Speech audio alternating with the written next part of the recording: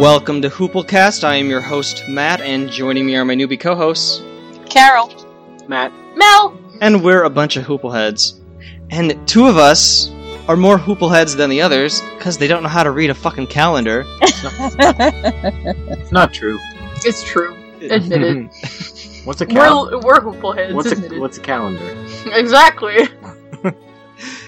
Yeah, you guys made a liar out of me. I told all the listeners out there, all 12 of them, that we were going to record the last 3, in back-to-back weeks, and now it's back to our bi-weekly schedule due to Matt and Mel. Matt is actually Googling calendar. How to calendar. I'm resistant to change. How do I calendar? We have a guest today. Please welcome to the podcast, Andrew. Hey guys. Yay. Happy to be here. Thanks for having me. I'll tell the folks at home where you're Skyping from. I am from Charlottesville, Virginia, which is usually a lovely place, but today and the past couple of days it's been like other places on the mid-Atlantic, unbearably hot. Yeah. But I'm inside with the shades drawn and the AC pumping, so I can't complain. I've just got a fan on me. How hot is it there today? Today I think it got up to 98. Okay, we're about the same in New Jersey. Yeah. Yeah. It's been absolutely dreadful this past week. It has, and no relief in sight, at least here. It's supposed to be up near triple digits all week. So. Oh, jeez. Okay. I have been trying to avoid looking at the weather. Sorry, yeah, spoiler alert. That's okay. It's been nasty all up and down the Atlantic coast. Andrew, are you a Deadwood fan from way back, or are you a new viewer watching for the first time? I go way, way back. I discovered the show, as probably a lot of people did, because I was watching The Sopranos, and I stuck around to watch what came after The Sopranos, and was instantly hooked in. I'm kind of a Western fan from way back, so I was smack dab in the demographic, and they got me good. What is it about the show that you like? If you can pinpoint something. Gosh, I mean, the language is just incredible. When I try to sell people on the show, I tell them the first time you watch it, you're probably not gonna know what the hell people are talking about. Go back and watch it again with the closed captioning on and just appreciate the language. And I also appreciate sort of the nuances of the characters. I mean, when I fell in love with Westerns, it was back in kind of the 80s, mid-80s, I guess. Silverado was a movie that came out, and it was, that was your basic good guys wear white, bad guys wear black kind of thing. Are you being attacked by a jungle cat? Yeah, our cat is 17 years old, and she's blind, and she's awful. Oh my God, kitty. I thought that was a baby. Yeah. I thought it was a baby, too. No, just a cat, yeah. Sorry, I think she'll scoot out of here in a second. No, we're used to cats disrupting the podcast. We have a long history of cats disrupting things. Now you say you love Westerns, but I have to test you. Do you love Briscoe County Jr.? Oh boy. No, I never did get into Briscoe County. I think there may have been a whole era that I missed. I've tried to make up for lost time, but no, Briscoe County is not among those that I've found. Get on it. Yeah. You have your marching one I need to watch orders, too. Yeah. Maybe I will. Maybe I will. Well, gosh, is there a Briscoe County Jr. podcast? There could be. Maybe there might be. For some reason, Briscoe County Jr. seemed like something I thought I had watched, and I have no idea why, because I obviously didn't. But I don't know. It's weird. It's funny when that premiered on Fox. Well, at least this is the way the story goes. Fox expected Briscoe to be a hit, and the X-Files would tank, and obviously the reverse happened. And it's been a sad world ever since. So for our Reader's Theater segment today, I've got something involving Sheriff Seth Bullock. Actually, well, I don't know if he was sheriff at the time. Let's see here. Yes, he's just running for re-election for Lawrence County Sheriff, and he's running against a man named John Manning. And in the show, it's Harry Manning. Here, it's John Manning. Same person, basically. Our reader is Illyrio. Bullock, Sheriff Editorial about running for office. Black Hills Daily Times, November 2nd, 1877. As sheriff of this county and as a private citizen engaged in a large and profitable business, has Seth Bullock used his influence as citizen and official to promote and secure the administration of the laws so as to secure a stable, prosperous, and economical county government? Minor. Most emphatically, yes.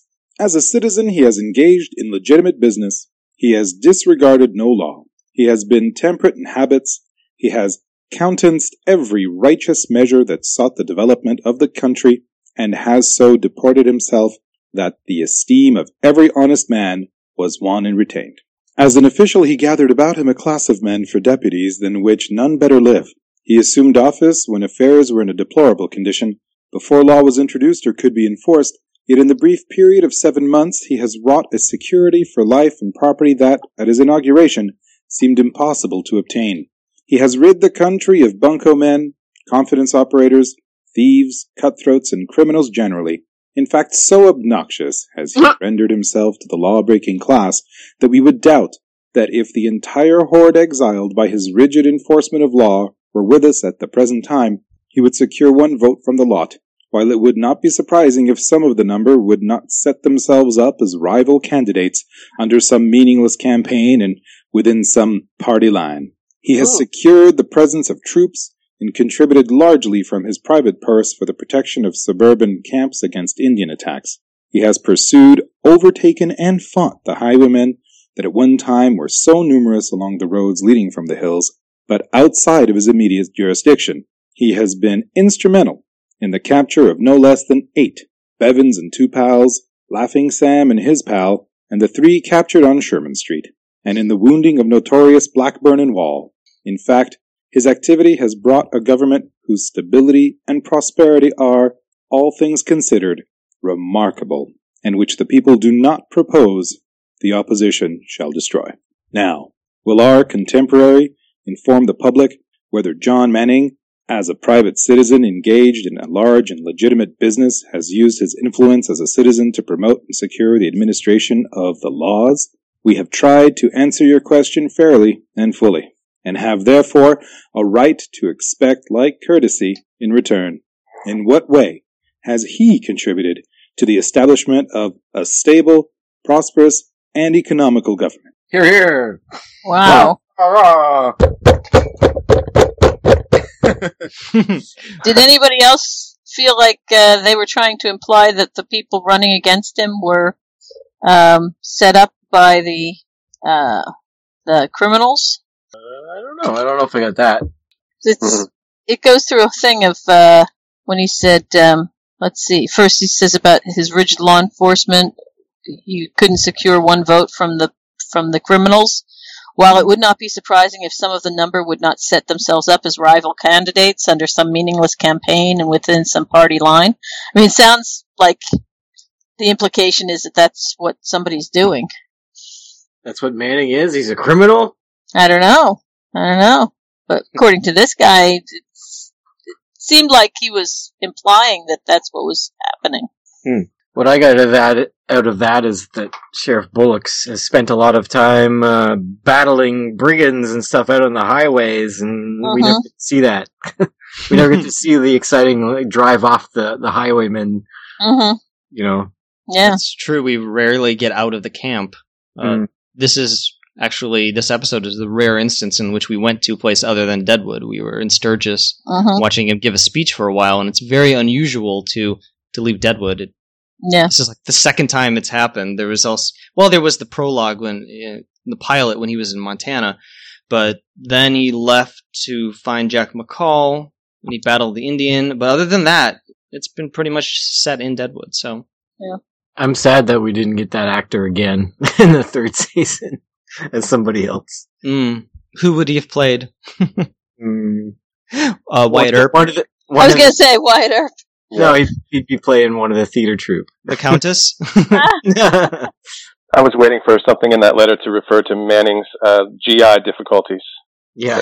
That were so prominently discussed in the last episode. I have some more that I could say about Seth Bullock's encounter with the Blackburn gang, but I should probably hold on to that information for next episode, because it could be considered spoilery.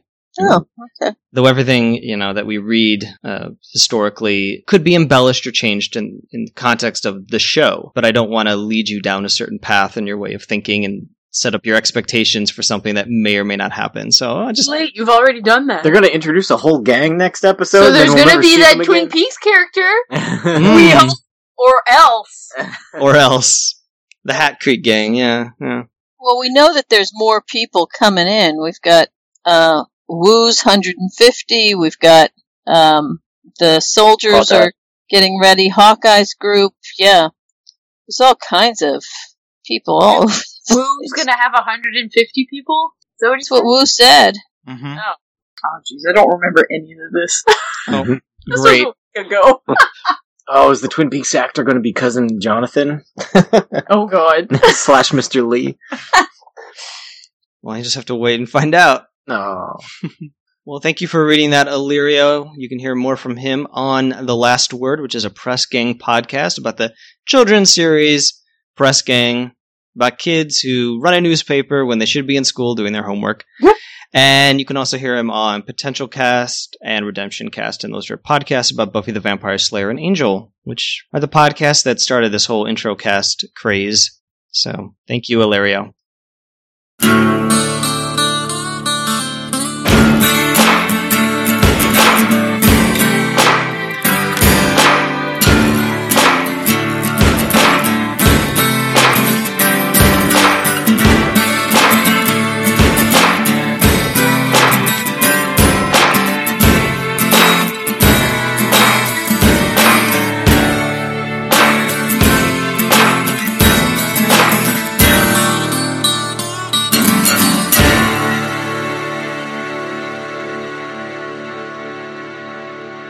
This is episode 35, The Catbird Seat, written by Bernadette McNamara and directed by Greg Feinberg.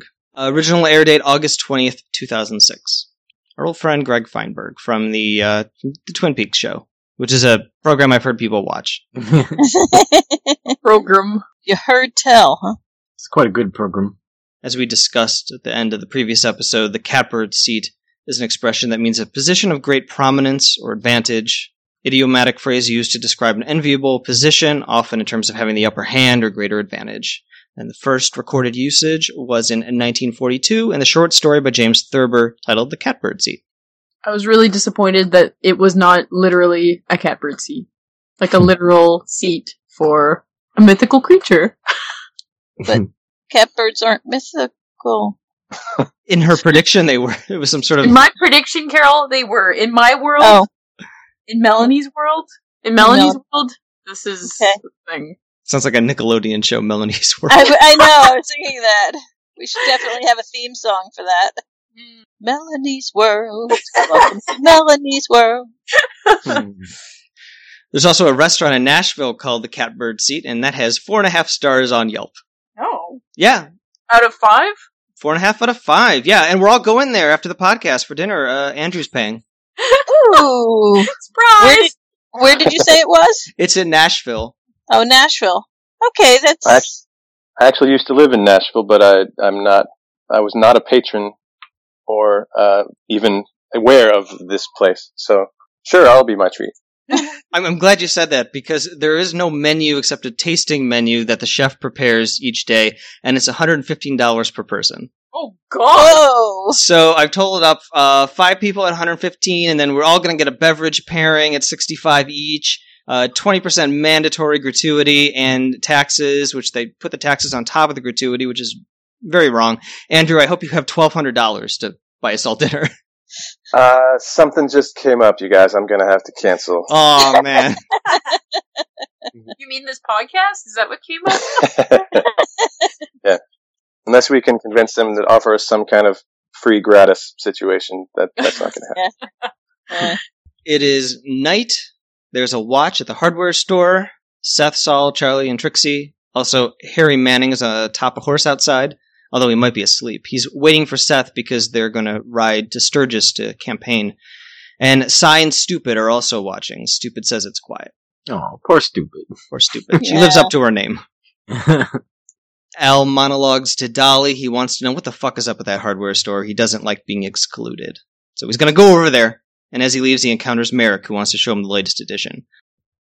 I wonder how early he has to get up to start his newspaper. Because he's delivering it at the break of dawn, so he's got to be, pressing it in the middle of the night. I feel like he doesn't sleep. I don't know. It is funny to see Al, not being able to stand that there's something going on without him. Yeah.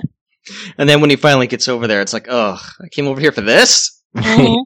Langrish is taking the air near Shaughnessy's shitbox. Shaughnessy declares there are no rooms to rent, also he's praying, and also fuck yourself. Rather useless scene. Mhm. I guess it's just to show that everybody's all tense and all.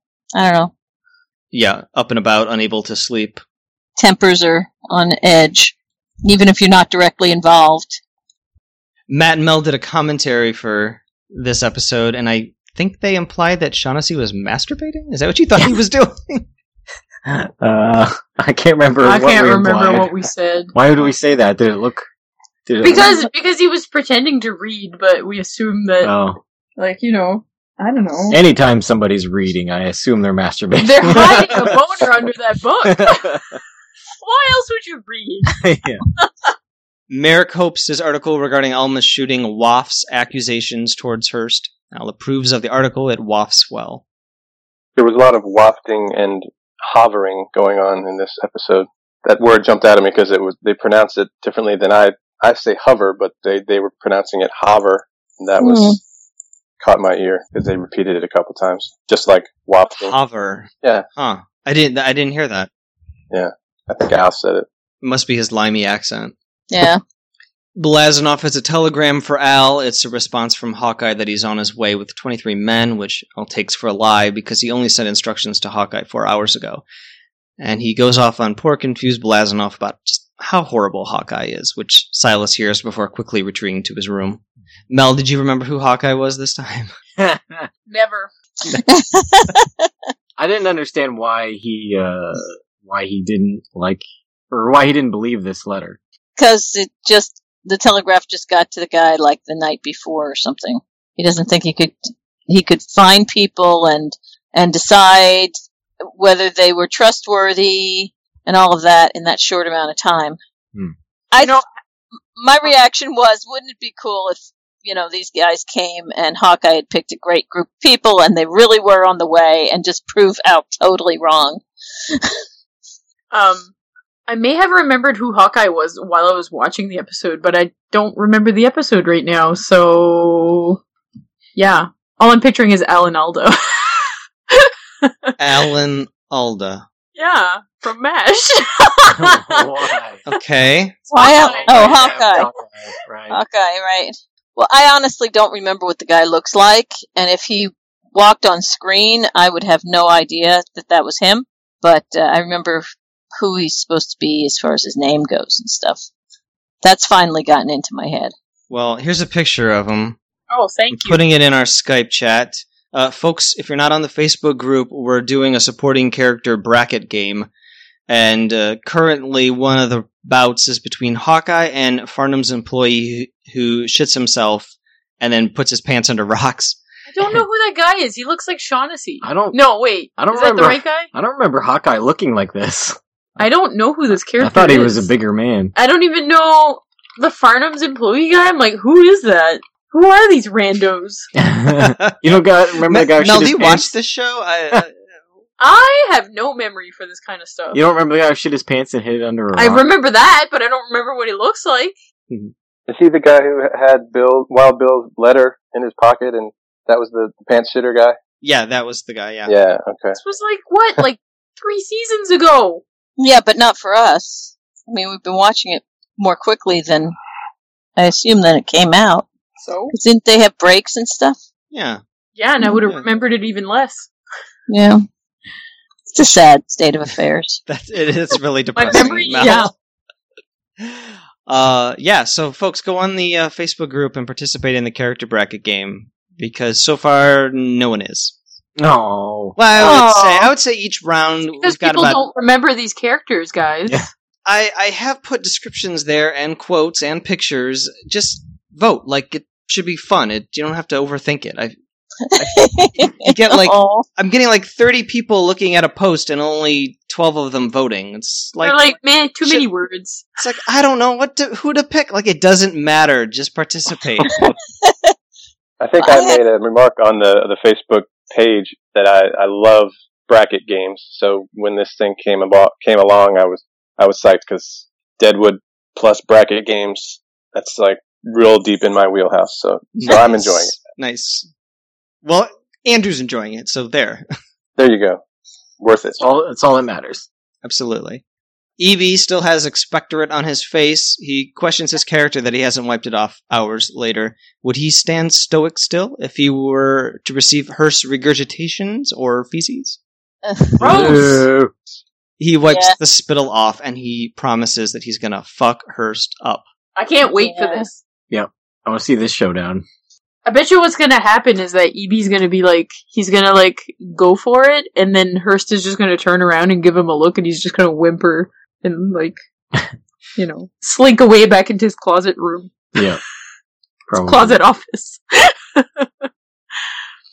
Well, he's not wrong. He is the kind of person you let close because he's so non-threatening. He's so oily. You just don't expect him to have any initiative. So maybe Hearst would let him close and then get shanked. Maybe. As Al crosses the thoroughfare, he comes upon Langrish and EB. Harry farts atop his horse and wakes himself. That was hilarious. I have a thing of fear of Langrish and EB trying to outbow each other. Oh yeah, that was when they were trying to decide who gets to go first outside the Yes. building. Yes. I'm sure Langrish was having a good time playing, but I'm not sure EB really got the joke. EB doesn't get a lot of jokes. No. Yeah, there's a lot that goes over that guy's head. Takes himself much too seriously to get a joke. A rider goes past. It's one of Hearst's men, another Pinkerton agent, presumably. He informs that his men are quartered at Hearst's diggings. He'll keep their presence unknown to the camp. The rider confirms he spotted the tent of the man Hearst wants killed first. Now, unfortunately, I mean, it can be said now that this is what I was spoiled on. Mm-hmm. And so, since I had actually seen the scene years ago, I didn't know what was going on other than the fact that he got killed. But I did remember him being in tent and so forth, and it is the second to last episode. So, as soon as he said that, I knew they were talking about Ellsworth, unfortunately. Yeah, that's a spoiler you've been sitting on for a while now. The entire series. Yeah, and that's unfortunate. Yeah, it is. And it's only because you watched Supernatural and you followed Jim Beaver.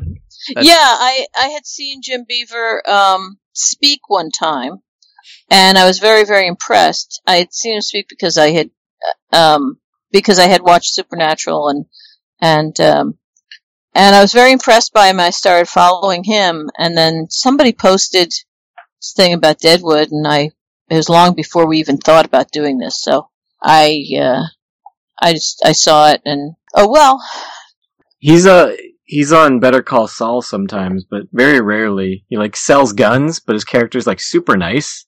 He's super friendly and accommodating, but he sells these guns illegally, in hotel rooms and stuff with file numbers filed off and stuff. And he's a very interesting character. I want them to use him more. He's in a lot of.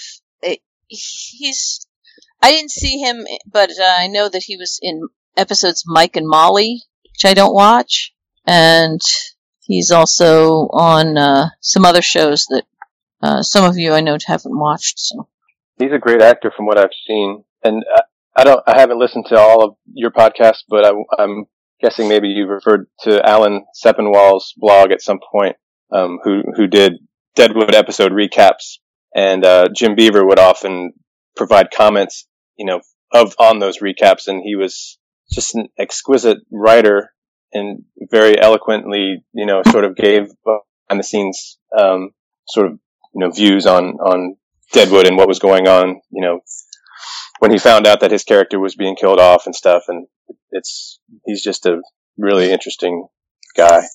Mm. we have someone is that where who is it? Everybody's name just went right down my head. But the person who posts the Jim Beaver comments on our Facebook page? Ina? Ina, is that where she gets them? Yeah. Yeah, that's what I thought. Yeah, Ina posts the actors' comments on the group after each episode, but she censors the spoilery parts. Yeah. There's only one episode left, right? There's only one. Yeah. Yeah. And more. I'm gonna bet that he appears in the next one as a corpse, so he didn't actually lose out on any episodes of the series.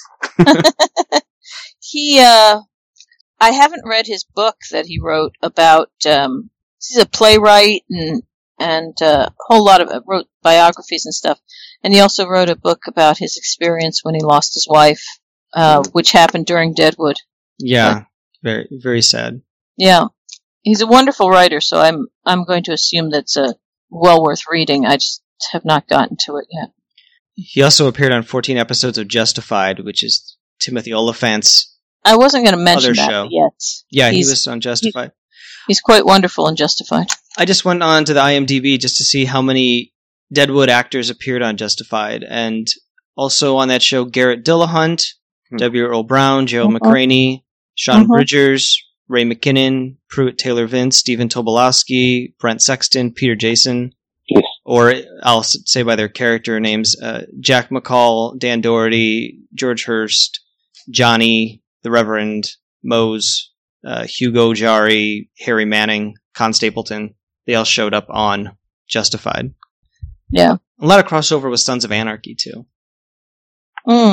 Hurst refers to these men encamped as Janissaries. They were an elite infantry unit that formed the Ottoman Sultan's household troops and bodyguards. We covered that previously when Jack said that he was taught exercises by a former Otobashi of the Turkish artillery back before he gave Hurst his back massage.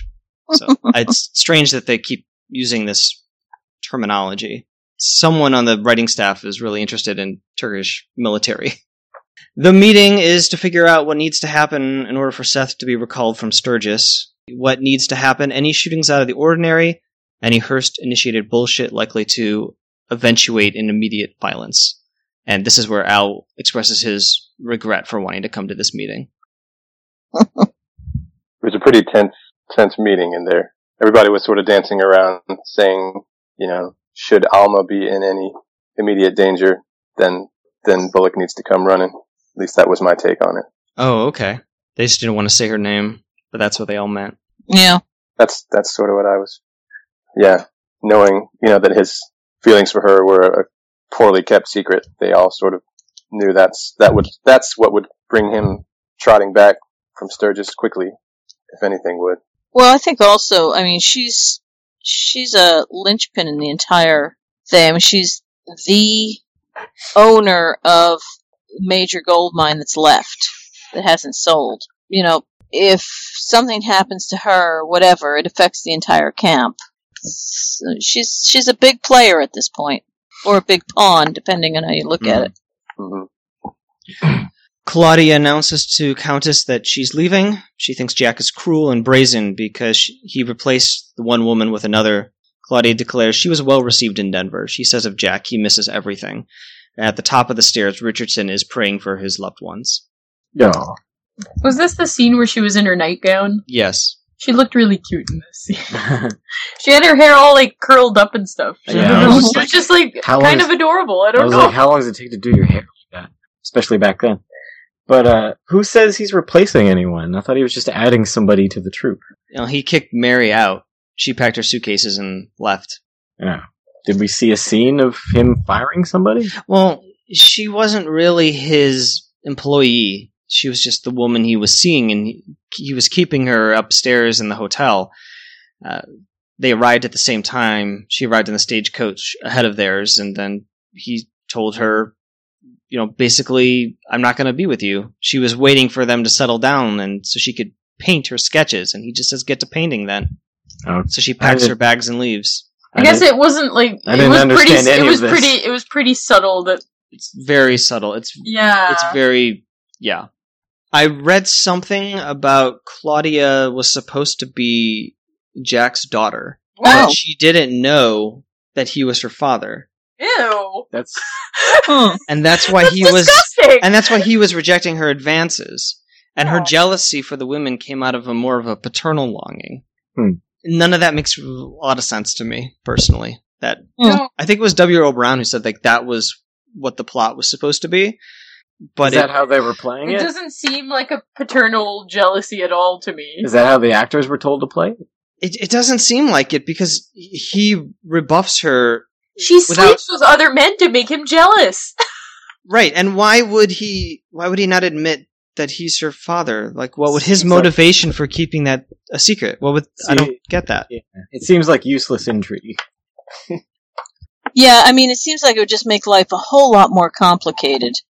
And, they're theater people, and he's old enough to, I don't know. I agree with you. It doesn't make a lot of sense. Especially if she doesn't know it, then her jealousy would just be jealousy. Yeah, it doesn't make any sense, but that's what I read. Yeah. So, Well, that may have been like a rejected thing, too. okay. I would hope so, Yeah. because I don't get that from any of these scenes. Yeah. Yeah, I I don't see agree. that either. No. The Countess says, I think you were approached by Millerick. I went on the internet trying to find out what this was. I assumed it was the name of a talent scout or another theatrical company. Couldn't find anything about it. Mm. And because they said it twice, I assumed it was important. Like it would be something famous at the time. Like, oh yeah, the Millerick theatrical company. They were big back then. But Mhm. I couldn't find anything about it. So I thought it was strange that they put such an emphasis on it. Something that doesn't seem to be real. That is a little weird. Well, it is now morning, and we're at the diggings. Ellsworth is talking to his adorable dog.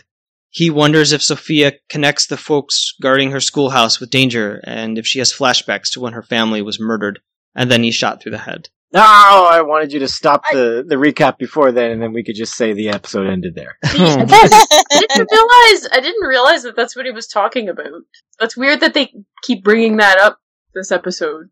Yeah, they bring it up a Sophia's lot. memories. Yeah, like they brought it up later too. Yeah, a lot. Yeah. Because I don't think anybody's talked to her about it. No. And, but I think they're all worried that this stuff is, bringing back her trauma, but I don't think anybody's talked to her to find out what she actually remembers or knows or anything. So. They're kind of tiptoeing around it. Mm-hmm. Yeah. I thought it was interesting that Ellsworth, when he's talking to his dog, well, we haven't seen him talk to his dog in a really long time. And then he was reviewing, like, everything that had happened in the entire series. Yeah. And it's a nice little send-off to have him talking to his dog. Mm. I think the dogs appeared in every season, but only one episode per season. I thought he appeared a few times in the first season. I only remember him showing up once. No, I think he was a few times in the first season. Yeah, I agree. So yeah, I thought he Yeah. was. Okay, all right, I'm wrong then. Unfortunately, they don't credit the dog on the IMDb, so I can't see how many episode credits We are he the has. experts Shame here. on them. Shame on them. Yeah, we know more about Deadwood than you do. Jeez, man. I'm just gonna hang up my hat now, Guys, guys. You take over. you hang up that sheriff's hat. Surely there's someone in the internet universe who charts and catalogs every appearance of animals on television. Oh, I'm sure. There's probably a database somewhere. When I first saw this scene so many years ago, 10 years ago, I guess, I was very upset. I did not like seeing Ellsworth killed. He's the nicest character on the show. Did you cry? Didn't cry, but I was very angry and upset. Yeah. So was I. Maybe that's why I forgot most of this episode. I've just been pushing it out of my mind because I'm so upset. That's what it is. Okay. That's my excuse. That's your excuse? Now, you said on the commentary that you heard them mention the tent, and you saw the tent, but you didn't think it would happen. Yeah. Did I say that? Yeah. I didn't connect it. No, I think I said that What did I say? When George Hirsch says the line about did you see the man I won killed? He's in the tent or something Oh, yeah. like that. I of course now I know what happens, so I'm thinking, God, I wish they wouldn't have had that line in there because when they see the tent, they're going to expect something bad's going to happen. But it's such a throwaway line that maybe if you don't know what's going to happen, it just kind of you don't pick up on it, and therefore it does catch you by surprise. Yeah, I didn't think it was going to be that tent, I suppose. Mhm. Maybe. I can't remember what I said, though. I can't remember if I realized or I didn't think that they would kill him. Like, I didn't think they would kill Ellsworth. Like, the timing of it surprised me. I kind of knew with the tent and the whole thing, but I thought maybe they would, cut away from the tent scene and give us some more action and then maybe cut back to the tent at the end. But to have him shot right there, I was at the very beginning kind of the abrupt. episode. Yeah, I mean, Deadwood was never really into like episode cliffhangers, but I kind of assumed, I guess, that would be one that could have happened at the end of this episode and would have sort of propelled us into the next. So it took me by surprise when it did happen. If I remember correctly, the phrase that Hearst uses is the first one I want killed, or something to that effect. First one I want taken out, or I don't remember what he says.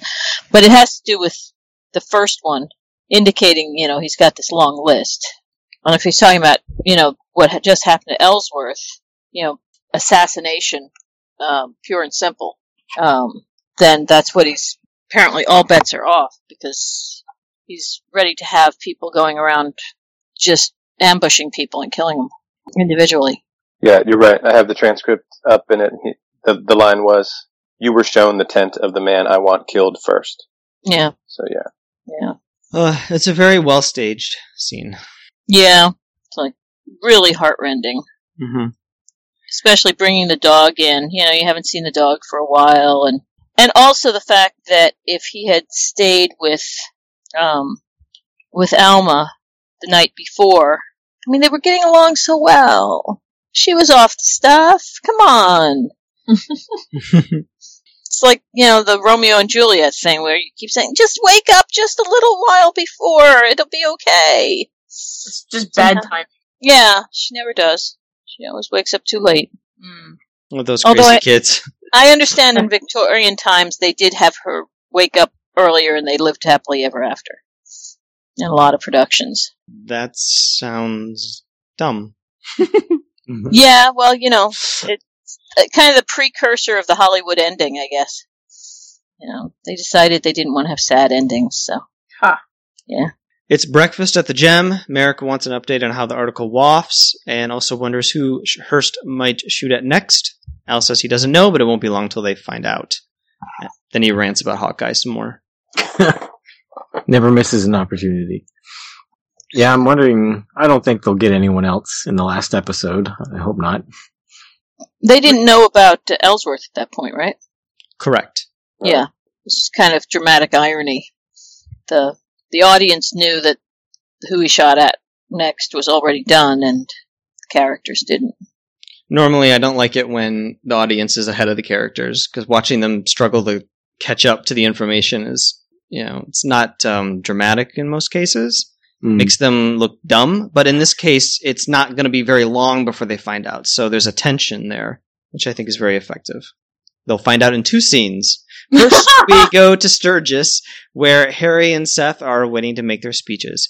Harry regrets farting in front of Martha when he was in their home for breakfast. Apparently, Martha nearly fell over. Seth wants him to shut up about that. Also, Hugo is there watching, just being weird. Is that his name? Hugo? We met him before? Hugo Jaris. No, that's Stephen Tobolowsky. He's in the doorway. Sorry. Not the random guy in the window. I thought you meant the other random guy, the army dude. That I didn't think I knew his name, or that we should know his name. No, he doesn't have a name, but the actor is very familiar, I think, to a lot of people. The actor is David Anders. He was in 56 episodes of Alias, played Sark. He was also in Heroes, The Vampire Diaries, Once Upon a Time, and now he's on iZombie, where he plays the lead baddie. I've watched some of those, and I didn't remember this guy. He looks like he would play a decent baddie. I'll have to look at him again. Yeah, look up his IMDb. He's been in a ton of shows. Seth wants to know why the soldiers are bivouacked without a fort to guard or Sioux to kill. The soldier at the window plays dumb. He's not a general, so how would he know? Seth yells at him to stop grazing by the window. He's there to exercise his franchise, but no one has told them who they're voting for yet. Yeah. I like that word, bivouac. Yeah. What's it mean? Just encamped. Okay. Mm-hmm. He's stationed. Stationed, yeah. It's solely military, right? I don't think I've never heard it used anything other than military. But You mean like that nice family's bivouacked at the Holiday Inn? You never heard yeah, that? I never heard that. Yes. I think it implies temporary state of encampment.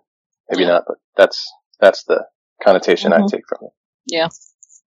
Here's a quote from Timothy Oliphant. He says, "Over the course of every season, I hear at least half a dozen different ways that David's going to end the year. In the first season, he told me that Watson, the guy from the very opening scene in Montana, was going to come to Deadwood to try to regain his fortune. He'd see Bullock prospering and doing well, and he'd rather kill Bullock.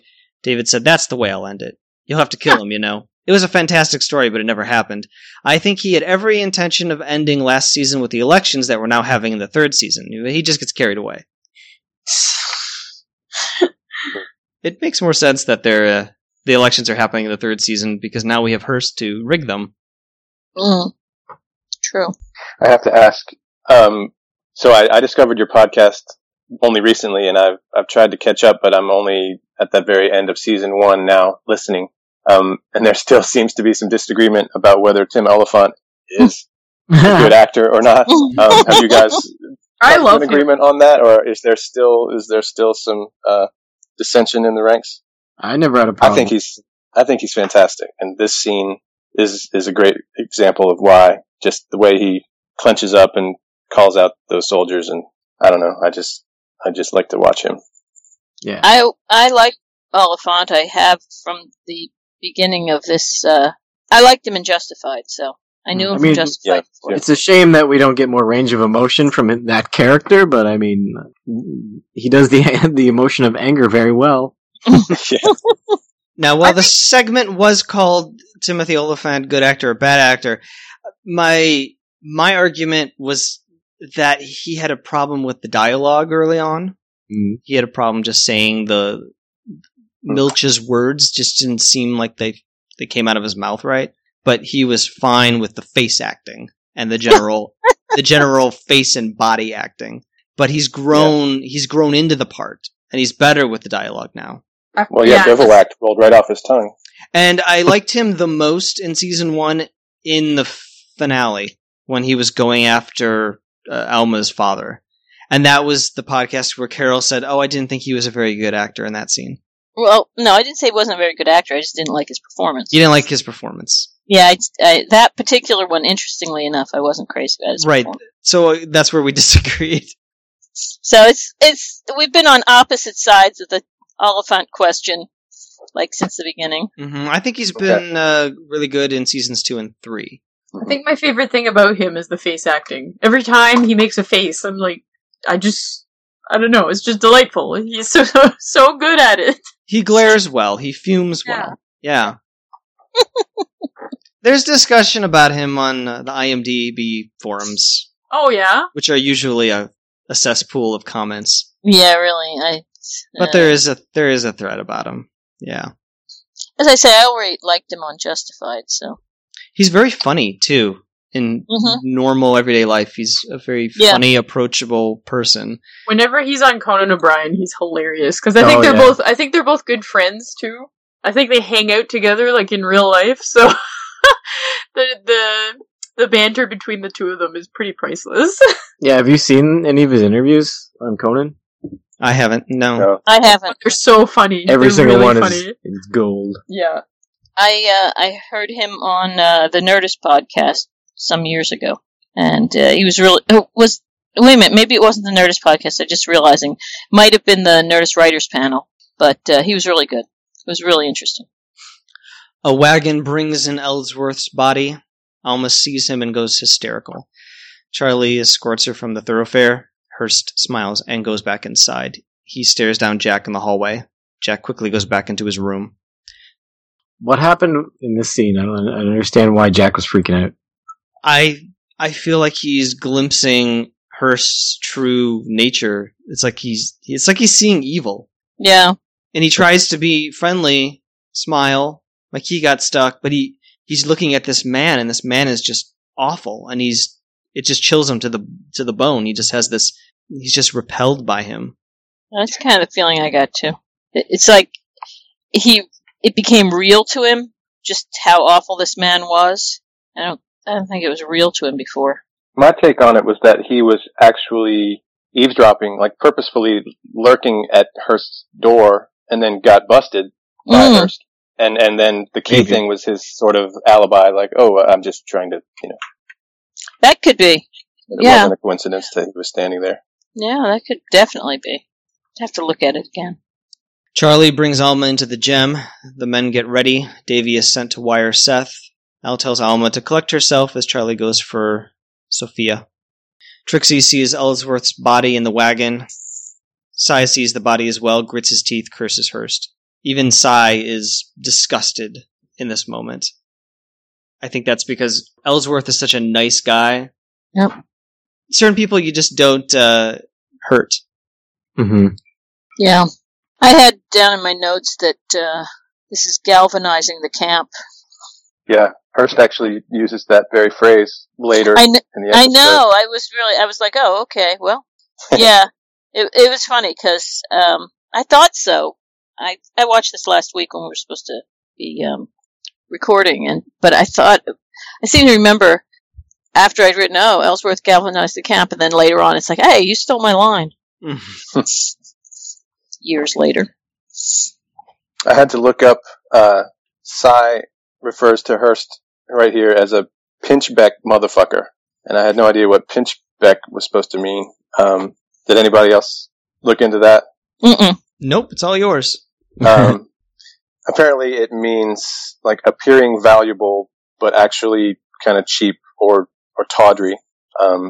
Maybe it's comes from, the jewelry, industry or something, but I guess that's what he meant by, this guy has got all the sort of worldly trappings of wealth on the outside, but inside he's just a broken, vile person. Yeah. Like cubic zirconia or something. Mm-hmm. Very unusual shot of Ellsworth in the wagon. It's like his POV shot. Yeah. Oh, yeah. Yeah.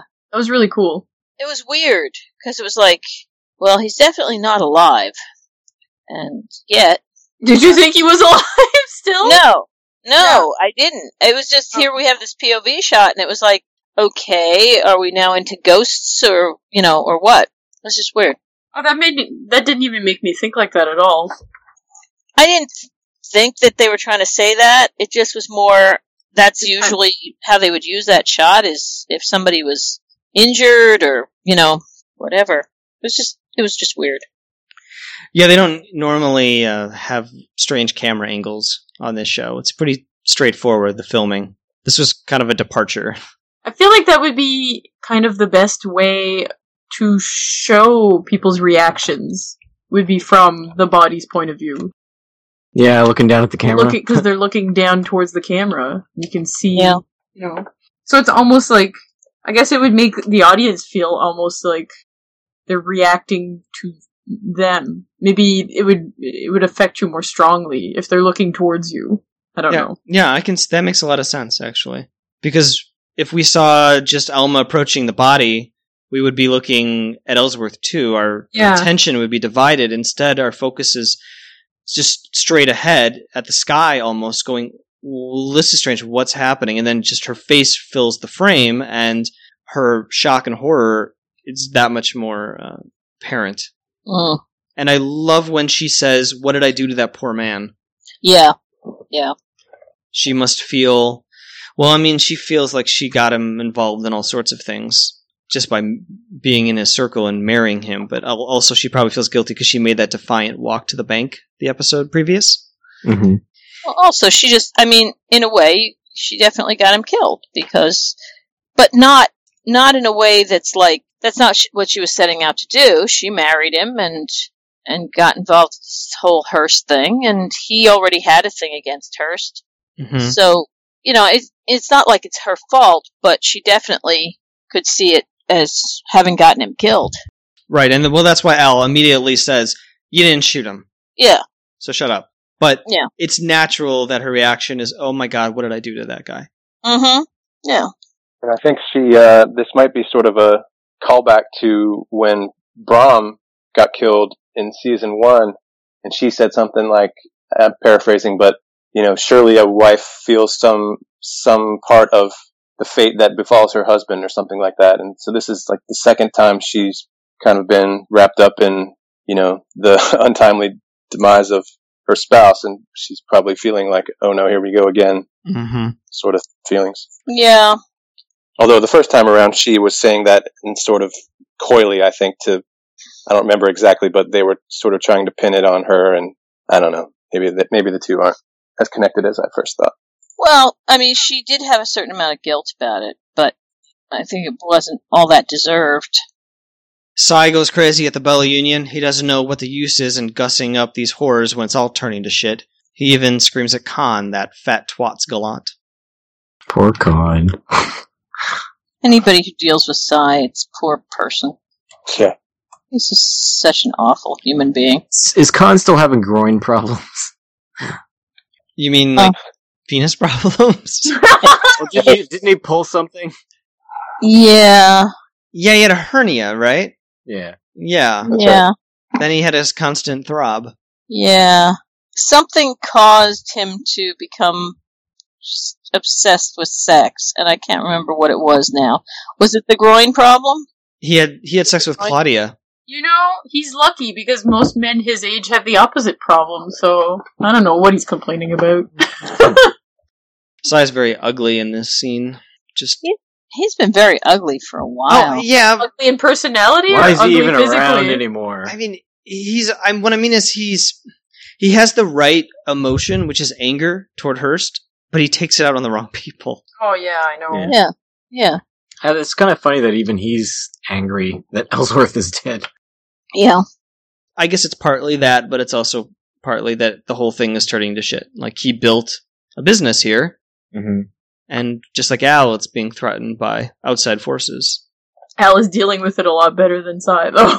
Yeah. Yeah, I think that Sai, back to the thing about the campus galvanizing as a result of this, but I think Sai sees himself as being outside of that. Like, everyone else is galvanizing.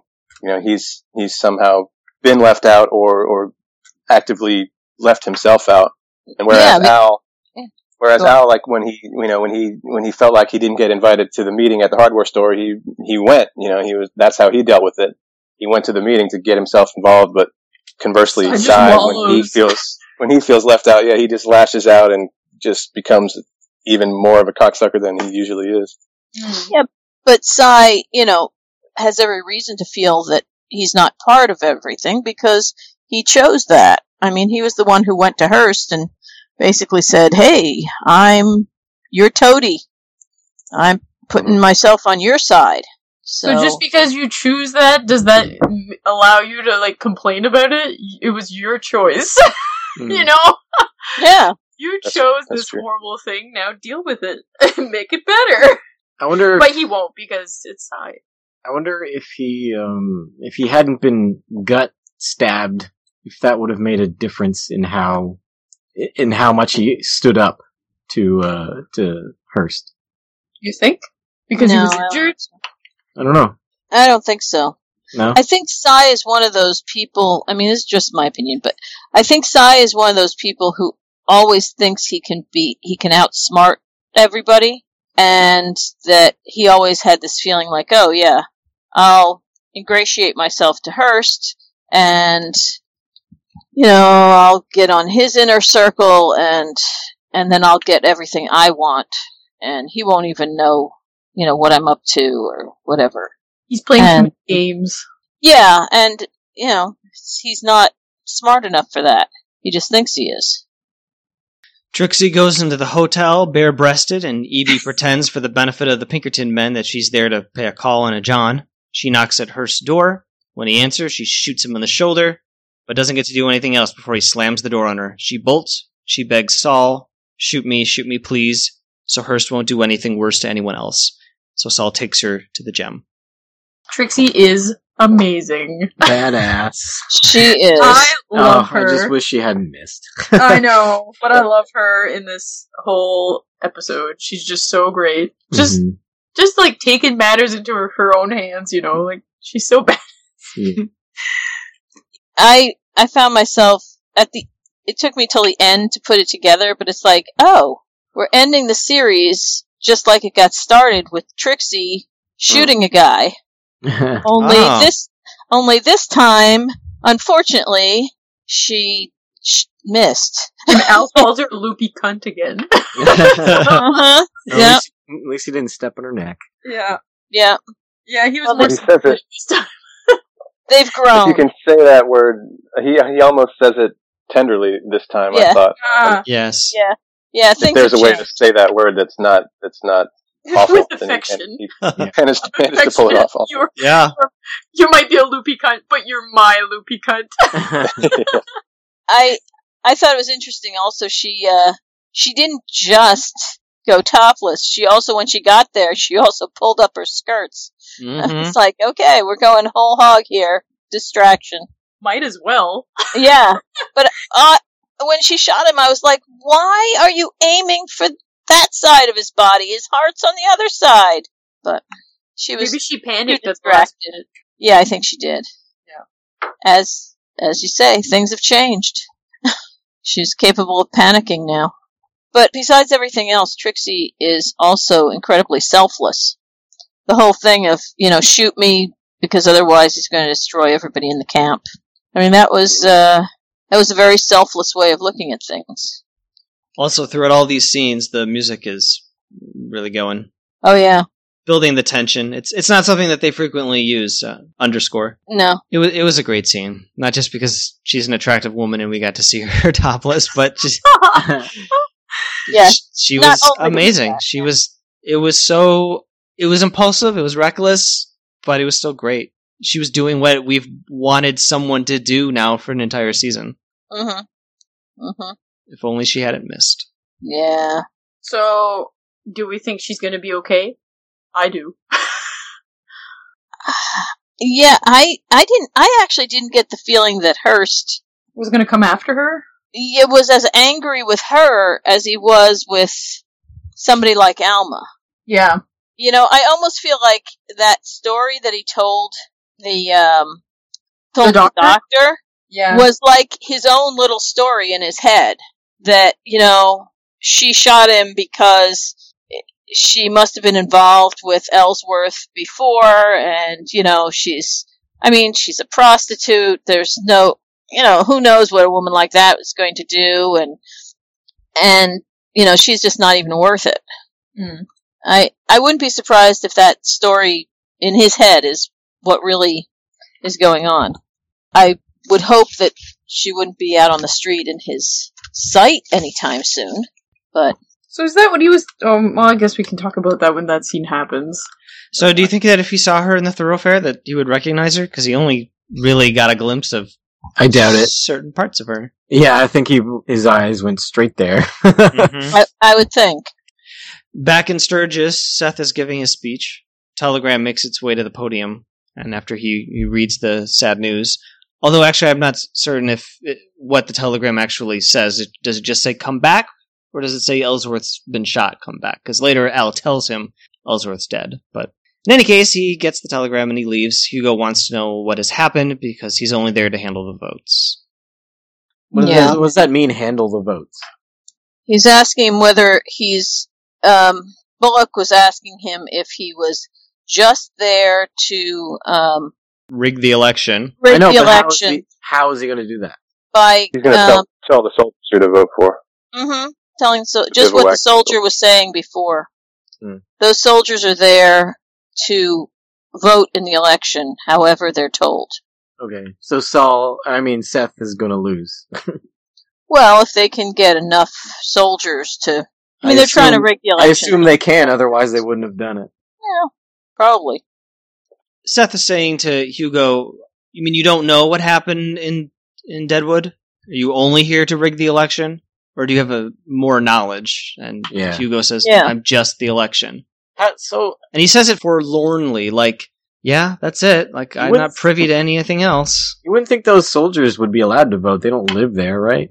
There was a whole thing about you have to be in residence for 2 weeks, I think it was. Mm-hmm. Yeah, and So, Is that the case, though? I'm pretty sure that's what So they've been sitting there for 2 weeks. yeah, or they will, or they will sit there for 2 weeks. right. He had said that was the news that he brought to Hearst that the soldiers were in place. Okay. So they've been sitting there for. I wish I could gain all this insight from actually watching the show and not discussing it later. But I don't know. It's just the way they talk. I think makes me have to piece things together. Well, that's why I put the subtitles on, because I can't understand half of what they're saying. Yeah. And even by reading it and by trying to figure it out. We only watch the episodes once, too, and that doesn't help. We should be watching them, 3 times. Yeah, I wanted to watch it again today, but that did not happen. Yeah, same with us. Well, there's only one more, so please... Maybe that one will at least watch. Please try to make an effort and watch it twice. We'll watch that one 15 times. Well, that's an yeah, you can do that. Just watch it twice would be... Just overdo it. Would be great. It would be nice for the sake of the podcast. Well, I mean, it's not like I forget what happened. I'm just... I don't understand what happens. But I think you would understand it better if you watched it Maybe, more. I don't know. Now, I realize this is very late in the podcast to be talking about this. This should have been spoken about before. And maybe it has, but... It's been mentioned. Life happens. Whatever. Yeah.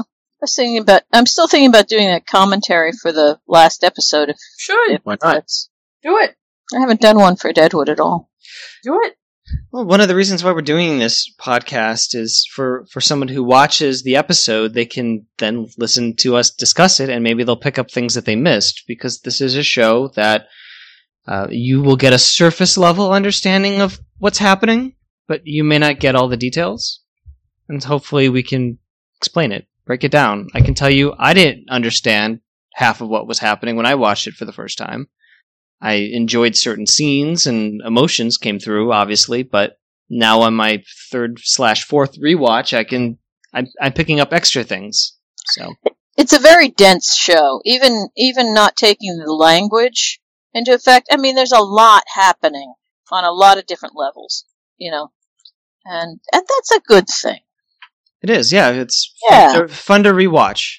Yeah, you pick up so much more, and hopefully that again that we're providing kind of a service to people who maybe they can only watch it once, but they have 3 hours to listen to us just talk. Yeah. Podcasts are a great thing for commuters. Yeah, or in my case, when I'm just at work at my computer, I always have my earbuds in, listening to something. Can't watch anything, watching my computer screen, but I can listen to things. I listen on my way to work every morning to all sorts of different things. He's good. EB runs into the gem and proclaims Hearst is dead at his hands. Well, sort of. He's such a jerk. Sorry. He's dead. I killed him. Well, I didn't kill him, exactly. Trixie shot him, but, maybe not. Maybe he's not dead. This gets EB off the hook for his declaration earlier that he was going to fuck Hearst up. Now he doesn't have to because somebody else took care of it for him. But he'll take the credit. Yeah. Exactly. Unless Hearst asks him, in which case he didn't do anything. Right. Poor EB. He just wants to belong. Saul brings Trixie into the gem through the back entrance, and Charlie brings Sophia in through the front entrance, carries her upstairs. Jewel has made them breakfast. Dan offers to take it up, and Jewel says, "No, you won't. That's my job." Them carrying her up was so cute. Yeah. Yeah, that was the best. I'll reiterate that one of my favorite things about the show is how it goes between tense and sad and hilarious in the span of a minute. Mm-hmm. Even the tense scene of Alma being brought in by Charlie and weeping and saying, "What did I do to that poor man?" And it's just dramatic and awful and waiting. And then Jewel, all of a sudden, she just has this line, "I'll make her breakfast." And it's like, how did they do that? Interject this comedy just so effortlessly. It's great. My favorite part was when they were she was too slow going up the stairs. Then they helped her up and she's like, I'm flying. I'm so glad they spent time on Jewel and that she wasn't a throwaway, because when she first showed up at the very beginning of the series, I just kind of assumed that she would be a throwaway character. And she so has not been. Except for that scene where she used the N-word. That threw me off so much. I was like, yeah. ah! Yeah. That, I thought, was I mean, it's accurate. I was going to say, I really appreciate, that's the thing, I really appreciate realism in this kind of stuff, especially where they surprise you with the fact that, that's normal. And just because you like somebody doesn't mean that they're going to necessarily say what you'd like to hear them say all the time. Mm-hmm. Right. We all have relatives like that. I mean, and she probably figured that just because she's poor and possibly illiterate and handicapped and works in a whorehouse, that she's still better just by virtue of being born. She's better than a black person. Mm-hmm. This is true. So when she says that, it makes me cringe because I hate characters I like doing things that I don't like. Mm-hmm. But it's not unusual. Nope. Just difficult to hear. Especially in this show. Yeah. I read something about if there had been a fourth season, she would have a plot line where she ran a restaurant. Oh. Just a specifically breakfast restaurant. Very slowly ran a restaurant. Unless she hired somebody to just carry her around everywhere. One of my very favorite moments from the whole series was the end of season 1 where she and Doc are dancing. Mm-hmm. She says, say I'm as nimble as a forest creature, and I forget back and forth, but she was being very kind to him and he to her, and it was just one of those really touching Deadwood moments where you, like you said, you wonder how David Milch can write this like incredibly gruesome and violent stuff and then just tug at your heart like that on the very next scene. I think a lot of that shows that do that are really, they're hitting a reality, because life is just always full of that, discordant sort of things, and, it's not all one thing or another, we're always laughing at stuff at the worst of times, and people are acting differently than we expect. So I feel like it's hitting truth. I couldn't agree with you more. That's always my favorite types of stories or TV or whatever, where, they don't shy away from talking about the dark stuff as well as the funny stuff. They mix it up. And you're right, it does feel more true. To me, anyways. Yeah. Yeah.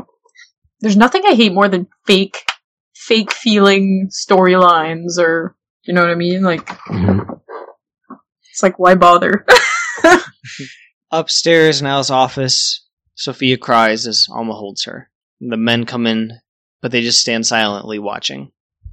And I really like this because these are men of action, especially Al. He always has a plan, he always has something to say or do, but he just sees this poor sobbing child and just can't really do anything. He's just sort of frozen.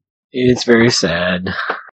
And, if you think about it, both she and Alma, this is their second family that they've lost. Mm-hmm. Both of them. Even though Brom was no great prize. What are you talking about, Carol? I don't know, Will. He wasn't that bad, but he was just a bit naive. Oh, God. Yeah, I mean, he was a jerk. He was the he didn't deserve to die. He was the functional one in their relationship at the time. Barely. Yeah, she should have been the functional one. It was just... Yeah. Yeah. She was just whacked out of her gourd. Well, I would say she was depressed. To say the least, being married to him. To the village idiot. Yeah. Yeah. Who thought he was, he was brilliant and she was just a little woman. Yeah. So, but yeah, I mean, the two of them are sitting there clinging to each other, and this is their second family they've lost. Mm-hmm. Each one of them. At the school, Martha, Joni, and Jane discuss why Sophia was escorted to the gem. Jane wants to go to find out, but then she looks at the children and decides to stay. Yeah. Doc Cochran is removing the bullet from Hearst's shoulder. Hearst denies he ever meant Ellsworth harm. He imagines Trixie, like so many, believes him to be the author of events when he's just so fucking innocent. Oh, yeah. Poor guy. This was basically an admission by him, and I don't even know why he did that. He didn't admit anything. Obviously, it looked like he felt like he felt like he needed to explain himself to the doc for some reason. Either that or he was kind of like slyly bragging about it. Like, I don't know. I don't know. I guess I didn't really understand his motive. I didn't know what it was for sure. It felt like a denial to me. Yeah, it felt like a denial to me, like he was making... Like he was... Or deflecting blame, like he was blaming everyone else for what was happening and putting himself in the role of victim. Yeah, and for some reason, I guess because Doc is kind of a... what do you call it? He's not involved in all this. He's a respectable kind of a guy. As far as Hearst knows, he's not involved in all the crazy stuff that's been going on around here. And so, if he's going to make his case of being this innocent, put-upon victim of circumstance, Doc is the one to do it to. Not sure why he cares, but I guess everybody likes to be thought of as the good guy. Yeah. That's what baffled me, I guess. I was like, why does he even care to explain this? It's probably loneliness. Yeah. I mean, I agree with you, Mel, only because, normally I would say, well, everybody likes to be thought of as a good guy, but it confused me because it seems like he wants certain people to know. Yeah. He wants Al to know. He wants people to be scared. Right, exactly. So he wants people to be scared, and yet he's going out of his way to make himself seem like poor put-upon victim to the Doc. That's weird. In Mr. Farnham's absurd restaurant, Josiane introduces herself to the troupe. Jack comes downstairs and yells at E.B. about the shooting. E.B. offers to move him to the west wing where the walls are thicker, and then whispers that Hearst was shot. Sadly, not mortally. Curses. Jack says to him, Booth never went you better. I'm guessing he's referring to theater actor John Wilkes Booth. Mm-hmm. Yeah, best known for his acting. Mm-hmm. Yeah. Nothing else. No, he never did anything else. Hey, there was a whole Booth family, though. He could have been mentioning any one of them. And I don't think John Wilkes was the most famous. His brother was an actor, too, right? His brother was more famous, I think. Yeah. Yeah. It's the whole family, so... Yeah, but he definitely was... Yeah. There may have been a little bit of irony in that he picked Booth. I think he was thinking of John Wilkes Booth when he said that. And he was insulting E.B. while pretending to compliment him. Because E.B. took it as a compliment, but that's because E.B.'s not very bright. Yeah. Richardson brings Jewel a basket of food from Aunt Lou. We also learn that Jewel's surname is Caulfield. She thinks. Yeah, that was interesting. Oh, this was great. We also learned did we know Aunt Lou's full name before? We did? Marchbanks. Okay. Yeah. We did, yeah. I will also have to amend an earlier statement of mine when I said that she was a fictional character. That's actually not true. She was a real person. It's just that she wasn't connected to George Hearst. Oh, Aunt Lou? Yeah, Aunt Lou. Oh. Lucretia Marchbanks was the first black woman in the Black Hills of South Dakota. Born a slave in Putnam County, Tennessee, Lucretia belonged to a slave owner named Martin Marchbanks. Lucretia's father was half African-American and half white, and the half-brother of Martin Marchbanks. So, in other words, her owner was technically her uncle. Whoa. Lucretia, the oldest of 11 children, grew up on the Marchbanks plantation where she was trained in cooking and housekeeping. She was given, in quotation marks, to Marchbanks' oldest daughter, it would be her cousin, who she traveled west with prior to the Civil War. After she was freed by the Emancipation Proclamation, Lucretia continued to travel, arriving in Deadwood on June 1st, 1876. She soon found work as the kitchen manager in the Grand Central Hotel. In no time, the hotel, which really wasn't so grand, was better known for the great food served in its restaurant, and Lucretia became known as Aunt Lou in Deadwood Gulch. The Black Hills Daily Times wrote, her accomplishments as culinary artist are beyond all praise. She rules the house, where she presides with autocratic power by divine right, brooking no cavil or presumptuous interference. The superintendent may be a big man in the mines or the mill, but the moment he sets foot within her realm, he is but a meek and ordinary mortal. Whoa, that's awesome. Good for her. Yeah. Yeah. Well, they always talk about her cooking in the show. Mm-hmm. How awesome it is, so... That could be another reason why Jewel lashed out at her a little bit. Oh, she's jealous. Oh. Yeah. My restaurant! Restaurant Wars, Season 4, Deadwood, Restaurant Wars. Yeah. Oh my god, the next season would have been a restaurant war. Oh. Yeah, that I could see them setting that up with that one comment. Oh, that's amazing. Jewel comes running into Aunt Lou's restaurant, baring her breasts and shooting all the patrons. Oh, please. She opens the oyster bay and serves oysters. And then everyone gets sick. I want, if Jewel did have a restaurant though, like I would want like her to have like a couple of employees that are upstairs to help speed along service. They just push her around the kitchen. Yeah, push her around the kitchen too. What would be the name of her restaurant? Jules Gems. Oh. Jules. That sounds like Gru- a jewelry store, though. It does sound like a jewelry store.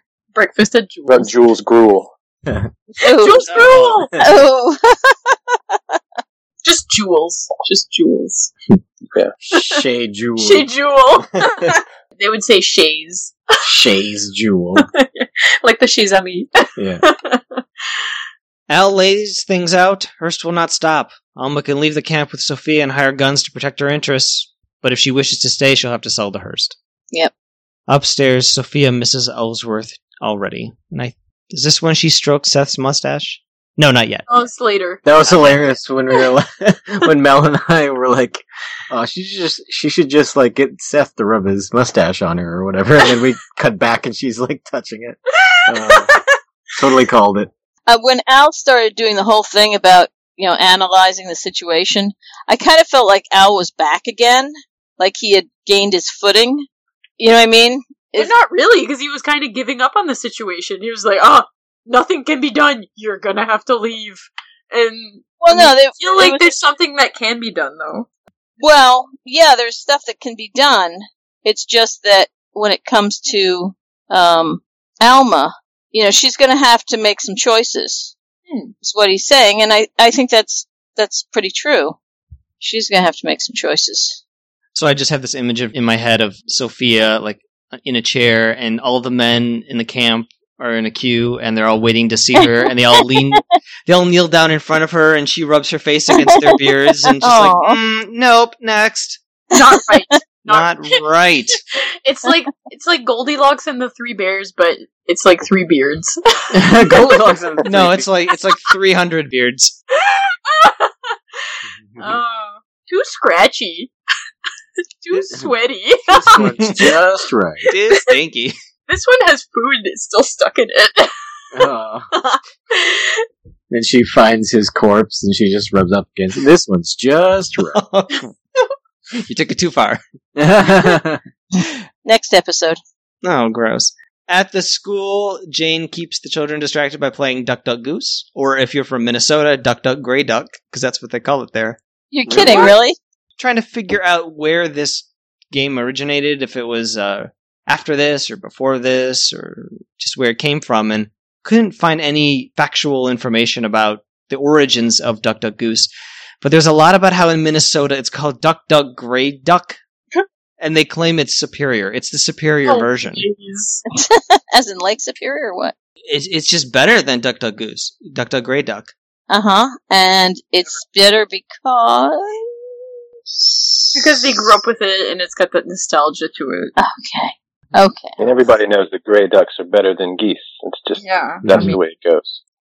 It's just knowledge, all around the world, Yeah, that's universal. Come on. Yeah, exactly. It's more elaborate than Duck, Duck, Goose, because before you say gray duck, you can add another color, like red duck or yellow duck. Oh, wow. That does make it better. And then what happens? I don't know. Maybe that's why it's so interesting. You don't know what happens. It's a mystery. It's a mystery. Michelle Waters grew up in Rochester before becoming a partnership coordinator at the Chippewa Valley Montessori Charter School in Eau Claire, Wisconsin, where she discovered the kids here are playing the wrong game. Waters is adamant that Grey Duck is a better game. She likes that it requires imagination to think up different non-gray colors, and there's more strategy involved. Strategy? For instance, the person who is it often will stress the first 2 letters, grrr, keeping the opponent off guard as to whether they're about to say the harmless green duck or the dreaded gray duck. Okay, I see the Such difference. strategy. Yes. Uh-huh. The great minds of our time. Yes. She says, it would be cool if more people started playing the game correctly, or at least admit their version is inferior. But I bet things will mostly stay the same, and that's okay. We don't need to convert people to know we're right. Oh, good grief. You know, power to them, because then there's more of that duck, gray duck game for them to play, so they get to enjoy it and keep it all to themselves. Snobs. There's also a version called Daisy Picker. The Daisy Picker goes around the outside saying, Daisy in the dell, I don't pick you, I do pick you. Yeah, okay, anyway, that was a tangent. Seth enters the gem and Al briefs him. Jack wonders if Seth might try to talk Alma into staying in Deadwood, so that Seth might have another swing at her. Doc arrives. He says that Hearst hasn't claimed responsibility for Ellsworth, but he'd like to see Alma. And we get more of Charlie Utter feeling very out of place in the gem. Do you think Charlie Utter goes on these road agent hunts with Seth? He doesn't seem like the type. No, he's a backup kind of guy, though. Oh, I would think if he... But Seth couldn't do it alone. He couldn't enforce all this by himself. Yeah. It seems like he would need more than just Charlie. But Charlie's all we've seen. And somebody's got to take care of town. Mm. In season 1, Charlie came to Seth's aid after he was attacked by the Indian. Mm-hmm. So, yeah. Upstairs in Al's office, Seth is holding Sophia. This must be where he allows her to stroke his mustache. There was like 2 scenes like that. Like, there was like... Yeah. He was holding her, and then it cut to something else, and then it cut back, and then she was like touching his mustache. Just testing it out. That's very cute. Mm-hmm. Test drive of my mustache. I had the feeling that when the three of them were hugging that way, that probably all of them on some level were thinking, this is the way it should have been. Like this is the family that we should have had, after all the marriages and murders and this and that, like that little threesome, makes emotional sense to some extent. Maybe that was bad timing considering Ellsworth had just kicked the bucket, but maybe despite that they were thinking, this is kind of what we're missing out on. I don't know. Yeah, it feels right. But then there's Martha. Yeah, well, they should tell Hearst that Martha shot him. Just get her out of the picture. Oh no, poor Martha. But we like Martha. Do you think Hearst Yeah. can't tell blonde women apart? Just like me. Just like Matt. From what you guys just said, I think it would have, if there was a lineup, it would be a pretty racy lineup. They'd have for to him to- expose their breasts and lift their skirt. They would all. Martha would never agree to that. They would just. They would all cover their heads and then just expose them. All right, which pair did it? Al has a message for Alma. Someone has fallen. This gets Alma out of the room where she can sit with Doc and privately converse. He theorizes that Sophia's family hid her in a tree trunk, then led their attackers away from her. What do you think the point of the story is? We were trying to figure that out. Maybe they're just trying to wonder how Sophia is going to cope with this happening. Seeing death. Yeah. Yeah, I thought the whole idea was to try and figure out whether Sophia should be allowed to see Ellsworth dead. Yeah, if she's been exposed to death or But not. she obviously wants to, though. That should be up to her. Like, Right. like she said, oh, I'm going to get to touch his beard again in a couple days or whatever it was. Yeah. But that was after the doc had talked to, Alma. I think Alma was, thinking that might be too traumatic for her after having seen her parents all killed in such a horrible way, and then seeing Ellsworth killed would bring it all back, and so forth and so on. And then the doc was saying that he wondered whether she'd seen them at all, and therefore had never gotten a chance to say goodbye. And if she didn't let her see Ellsworth now, there'd be another situation of her never getting to say goodbye to. Okay. That's what I took from what was going on there. And I had a third interpretation. Okay. So, and again, this is just my interpretation because I can't remember exactly the sequence of events in the next episode that we're going to watch. But I felt like he was saying, okay, her parents hid her in a tree trunk and then led the attackers away, and then they were murdered, and she became an orphan. rather than hiding her and putting her off to the side and letting her become an orphan again, take her and leave camp, leave with her. Oh, I didn't think that was what was going on. I thought they were talking about how, just like earlier when Ellsworth was, debating about how traumatized she was from the whole thing with her parents, and I said, nobody ever asks her what happened. I mean, obviously they've never asked her what she remembers of that night, because Alma doesn't know, and who else would ask her if not Alma? And so it seemed like it was a whole thing about whether she should be allowed to go see Ellsworth. And it would certainly fit with the next part of the episode where she gets to say, "Oh, I'm going to see Mr. Ellsworth now." Yeah, because before that, she would ask and they would just deflect the question. As I said, it was just an interpretation. And maybe she does not quite understand, like they may have told her, oh, Ellsworth died, but she may not quite understand what that means, She seems old enough to, in a world like Deadwood, to understand what death means. Maybe. Yeah. She seemed so happy that she was going to see him, though. Seemed kind of, yeah, get to see him, Yeah. You'd think she would have been more like, I'm going to get to see him tomorrow. Like a bit more sad about it. But there is a lot of conversation about should Alma sell to Hearst and stay in camp, or should she keep the ownership of the claim but leave camp? But all of the men in her life are trying to steer her in a certain direction. And that could be what the doc is trying to do as well. Yeah, that's true. So I mean, we could end up with, it was basically both.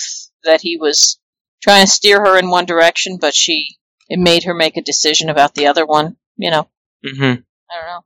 I guess next episode will tell us something, maybe. Jack is but a shadow of his former self, and he was never formidable even then. Nonetheless, he offers himself as a decoy of some sort in the campaign against Hearst. He pours a drink for Charlie and says he can fix Charlie's back. Charlie joins the other fellas. Dan teases Charlie about pitching a tent at the stairs. Silas snorts. Charlie teases him about sounding like a pig. They all have a good laugh, and they toast. This was cute. It's very cute. Yeah, I just have Charlie, Dan, and Silas bonding. Yes. I like that they're bonding. becoming friends. Yeah. Yeah, that was a great scene. For tomorrow we die. Silas didn't have a lot of meat in this episode, but he had a couple of really cool, subtle moments, I thought, and I love that actor. He's Titus Welliver, I think is his name. Yep. You guys may have seen this, but there's a video of him. He's a really gifted impressionist. Oh. And there's a video that I found a couple of years back of him doing David Milch, and he's doing the premise of the bit is that all these other guys are auditioning for the role of Al Swearingen, and it's De Niro and Chris Walken and Robert Duvall, and Titus Welliver's doing all these impressions, and he just crushes it. He's amazing. I'll see if I can find it and put it on the Facebook page. Yep, please do that. Yeah. Okay. I just saw him and Powers Booth in Agents of S.H.I.E.L.D. Oh, right. Yeah, they were both playing baddies. Powers Booth in particular, his character on that show was a lot like Cy Tolliver. Yeah, it really was. Yeah, I saw it too. Yeah, I'd seen it back when it was first broadcast. I keep forgetting what all these different things everybody's in. When Jack gives his toast, he says Sláinte, which means good health in Gaelic.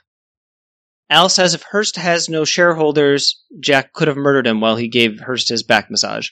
Jack refers to shareholders as serpent's teeth, and 10,000 would rise to replace him. Yep. Who do they refer to, I wonder?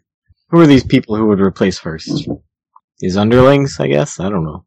Yeah, I guess he has to have like general managers at each of his finds or his whoever would inherit and take over the company. Alma says all right to Sophia. She and Seth will take her to say goodbye to Mr. Ellsworth. Al and Jack agree that Ellsworth being murdered is Hearst encouraging Alma to sell, and there's no point for further violence, so it's okay if she and Sophia leave the gem. Alma thanks Mr. Swearingen again for all he's done for her, because this is the second episode where he's given her shelter. Yep. Yeah. Big change from the beginning, from the first season. Yep. There's a lot of dichotomous kind of things in this episode from the first season to now. Poor Trixie lost her aim. She's been out of practice. Right. Yeah. Al tells Seth that Trixie is at Saul's house. There's a passageway between Shaughnessy's shitbox and Saul's house, and Seth is like, okay. Al wants Seth to press Alma to sell her claim. But that's letting him win, though. Maybe he'll go away. Well, I'm sure he would stop bugging them if he had everything he wanted, but... Mm-hmm. But, yeah, do you really want to give those types of people power? Well, if the whole place is going to get burnt down and laid to waste, and they're going to have nothing, including, they're all going to be dead. Yeah. Then it's all. I guess it all depends on whether they want to go down with the ship or no.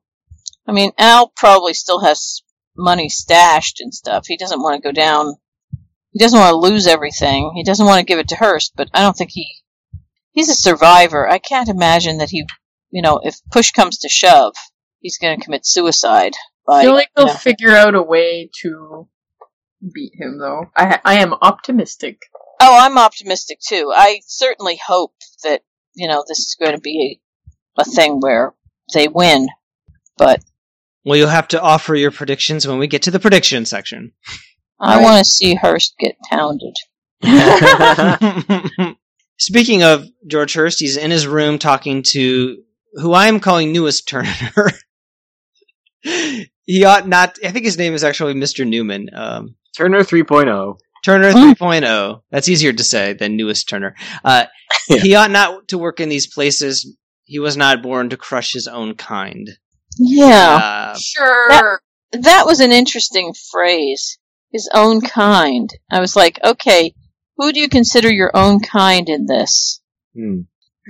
Does he mean rich people, or what does he mean? Or does he mean driven people? Yeah. Or, I think he just means other human beings. And he's deflecting again. He's in denial. Yeah. Yes, because this is something he had to do, because they defied him, and these ridiculous little ants of people. They keep doing this. Bigger picture. Yeah, they force him into these acts. It's really, really sad and annoying. Mm-hmm. He gave this speech before to Odell. Yes, he did. It brought tears to his eyes. He's like, they just think that I'm this bad guy, but I'm just trying to civilize them. I'm just, they're beneath me. And I'm just trying to, help them. And yes, I'm buying up the entire camp, but they don't deserve it. I deserve it. This is exactly... why don't they get it? This is exactly what people do when they do, missionary work to, countries, and they just think, we gotta fix these people, they're savages. And then they just teach them a new way of life and end up screwing them up.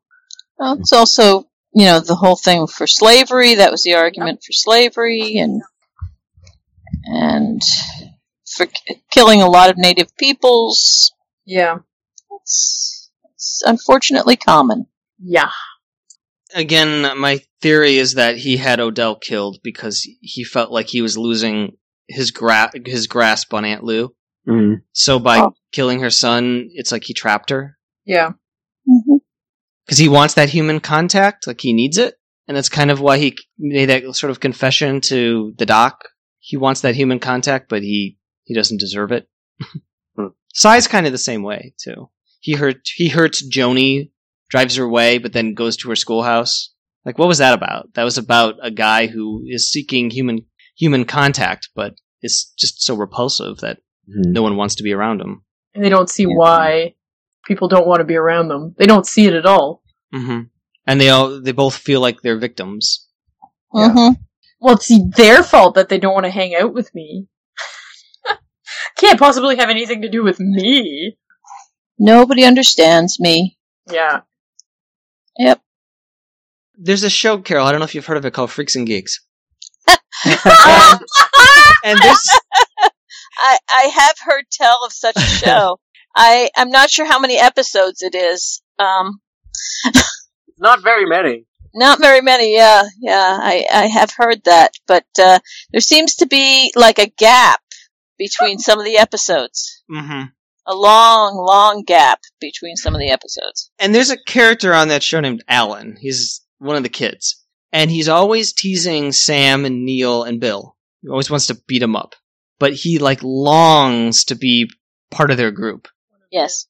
And I remember there's this episode where they're going to go to like a Star Trek convention, and they invite him to go because they feel sorry for him, and they're extending that, that hand of friendship. And he like bikes over to their house, and he sees them in costume. Actually, I want to say Neil is like dressed as Yoda or something. So maybe it's just a comic book convention. But he looks over at them, and he's got this like longing look on his face, and then he shakes his head, and he's like, nerds. Yeah, I think I did see that episode. Okay. And I feel like he's like Cy and George Hurst. Like, they want that human contact, but they're just terrible people. They're just too proud to just accept that they might be one of them. Mm-hmm. Yeah, pride. That's what it is. It's pride. Yeah. Well, yeah, they just... people will talk about me if people will think I'm not this way, but I am, At the same time, they also, they don't understand what human interaction and human contact is. Because on the one hand, if anybody tries to be at all real with them, they are insulted. That how dare you speak to me as though you're on my level, or how dare you tell me I'm wrong about this, or yeah, and so there is no possibility of any kind of human interaction because they don't treat anybody like a human being. They just keep pushing it away. You're either a possession or you're an impediment. Yeah, you can't be anything else. So they don't have equals. No. Yeah, that's the problem. Yeah. You see that the most with like Al and Wu. Like they're always like, and I mean like the opposite of that. Like Al is always like treating Wu like his equal, even though he like looks, he sort of looks down upon him. But then when he's talking to him, it looks down upon him in front of other people. But when he's talking to him, like he's like, shaking his hand and like, like looking at him straight in the eye. Hang die. Yeah. Yeah. It's kind of interesting, the difference anyway. There's a brief shot of Saul in bed with Trixie. They're not fucking. But they probably just were. Maybe. I like to think that they're just together. Aww. Well, they're dressed, as I recall. Right. Or semi-dressed. Then the fucking will commence. They're such a cute couple. Commence with the fucking! Al threatens the whores, you better act impressed by Wu. Yeah. They're so bored. Al wants Wu to bring his Chinese into camp. Wu is angry that it took 10 days for Al to come to this decision. Al is sorry he made Wu wait, but he wants them now, all 150 of them, and he's going to give them guns, assuming they know how to use them. Wu says they are Hang Dai. Al crosses his fingers. Yes, they are Hang Dai. Wu leaves the gem feeling like a big shot, and Al tells the whores they better rouse or rob that drunkard so he can start making some fucking money. Did he cross his fingers? I didn't notice that. Yeah. Mm-hmm. Yeah. Oh. But not like as in like I'm taking it back. No, it's like sorry. We're like this. We're like this. Yeah. Yeah. Okay. I like how the whores at the very end, they did a little rock paper scissors to decide who drew the short straw on waking up that guy. Yes. Yeah. Or I thought it was who won because it seemed like the one who won went over. Huh? Maybe so. I assumed that they would rather not have bothered with the guy, so they that was the losers. Money is still money because he said that you could, if you couldn't get him to do it, you could rob him. True. So. And just like Duck Duck Goose or Duck Duck Grey Duck, I had to look up rock paper scissors to see when it was invented. It could be as old as 600 BC. Wow, Whoa. that's amazing. Of course, back then it was just rock, and rock. I really like the parchment. I really like the variant that they played on that 70s show, which was foot, nuclear explosion, and cockroach. Foot beats cockroach, cockroach beats nuclear explosion, nuclear explosion beats foot. Jesus. So that's it. That's the episode. Or did you have more to say about Wu and Al? No, but I doubt we're gonna see this full-on battle of armies. It's gonna happen in between episodes, and you'll see the aftermath. That's my prediction. No, I don't think so. It'll be something that was planned for next season that we'll never get to see. Carnage! That's what I'm afraid of, is that it, and I don't like cliffhangers like that. I'm afraid that's what's going to happen. Did they, like, not... I can't recall that they ever did not tie up, like, loose ends at the end of seasons. They do. They do. They do, on this show. Yes, they do. I have a feeling that they're not going to this time. Like, Hearst will still be around, which makes me wonder how a movie would work, because the movie, since all the actors are older, would have to take place many years later, and then they'd probably just have to skip over what happened with Hearst, unless it is resolved in the next episode. But, because I don't think Hearst would stay around for like a decade in Deadwood. I'll just say as obliquely as I can that I feel like the finale is a pretty good season finale, but not a series finale. Yeah. Huh. Yeah. So it's going to be up to you how you guys want to rate it.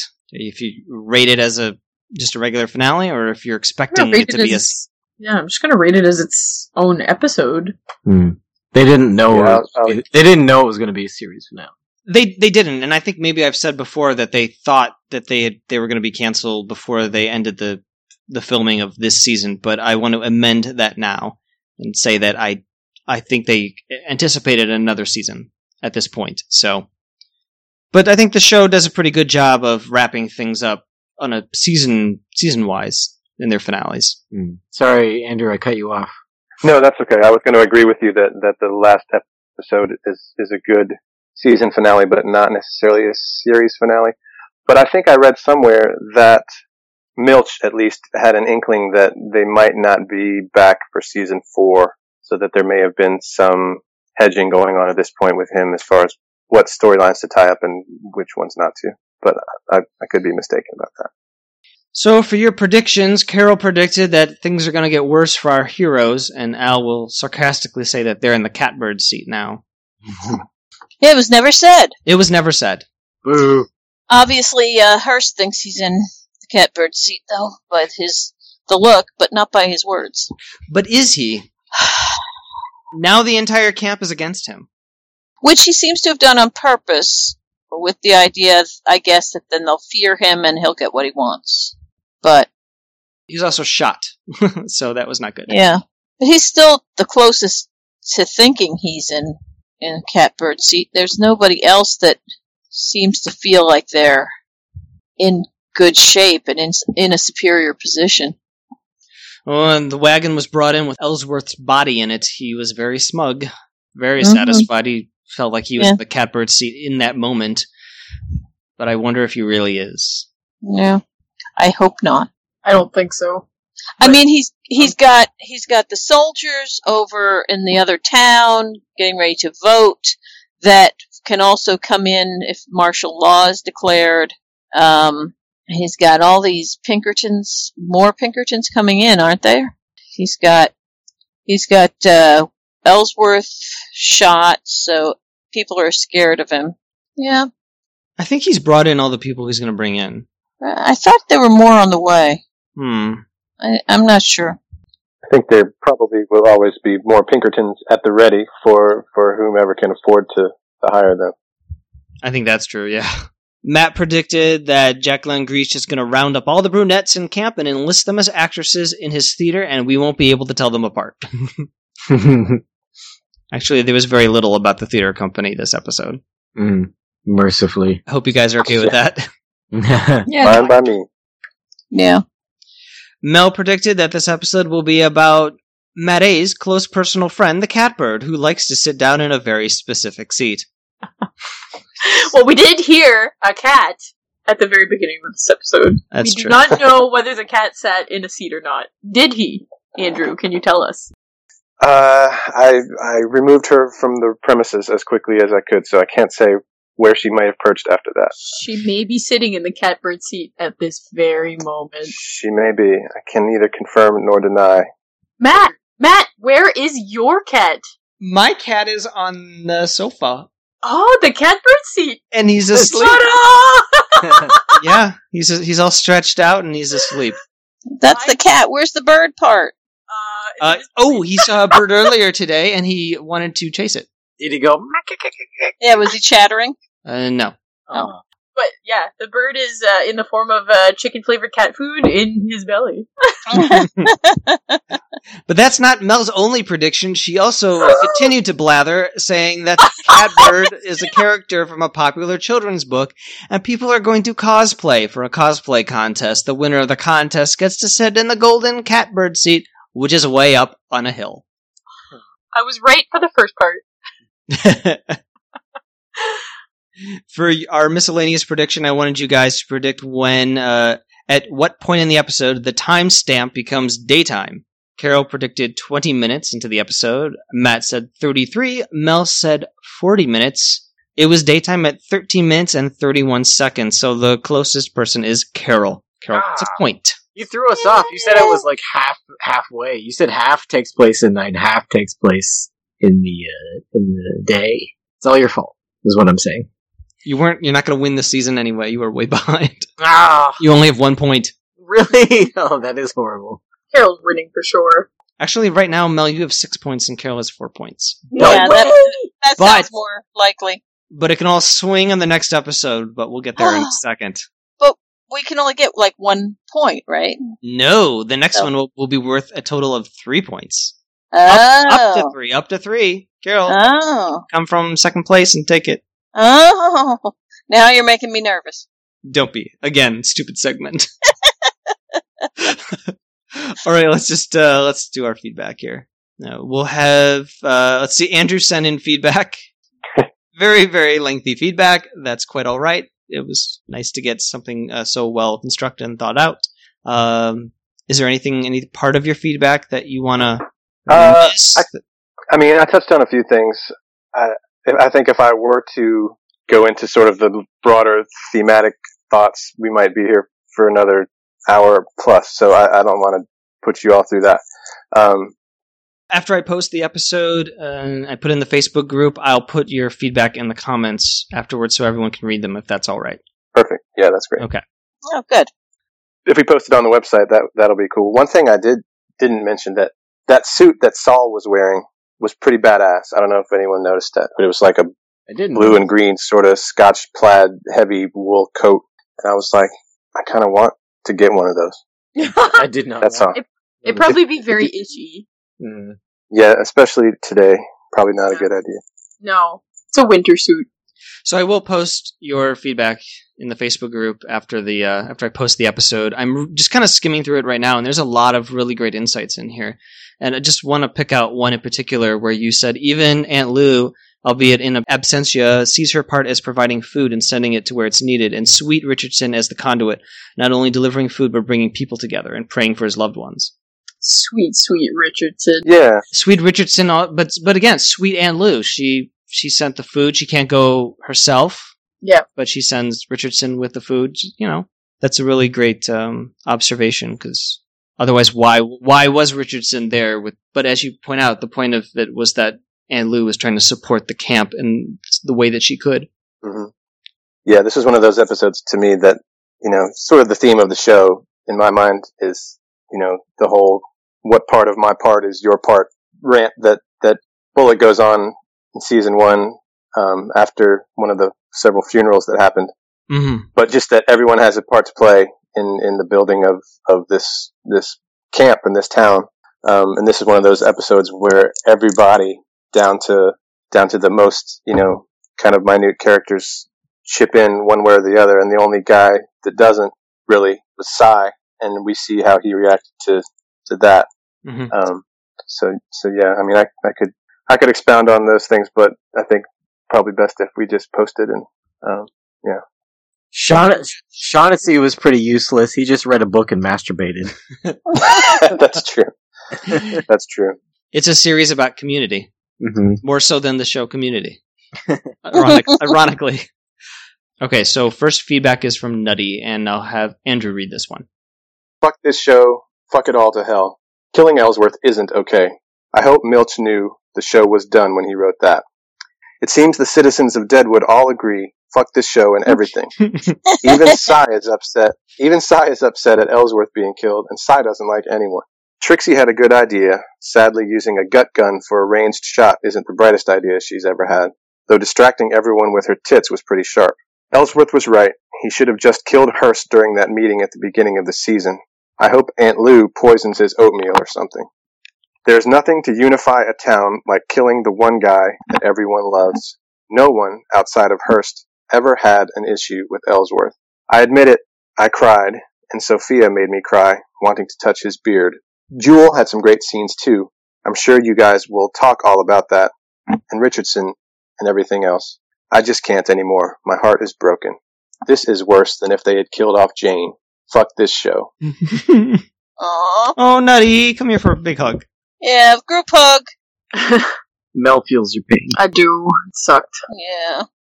I've been dreading this because I knew that he had to die. So I've been dreading this like from the beginning of the show. Mm-hmm. I've been looking forward to it. Well, yeah, but you already knew. You've always hated Ellsworth. No, I love Ellsworth. Yeah, I didn't realize, of course, when I had seen the spoiler for it, what a big deal it would be in the show.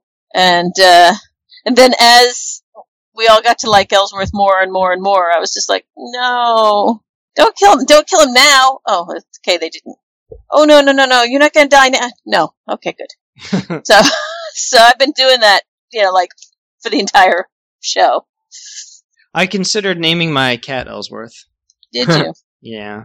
Carol, when you were watching his wedding, you were probably expecting somebody to come out and be like, "Hey, Ellsworth."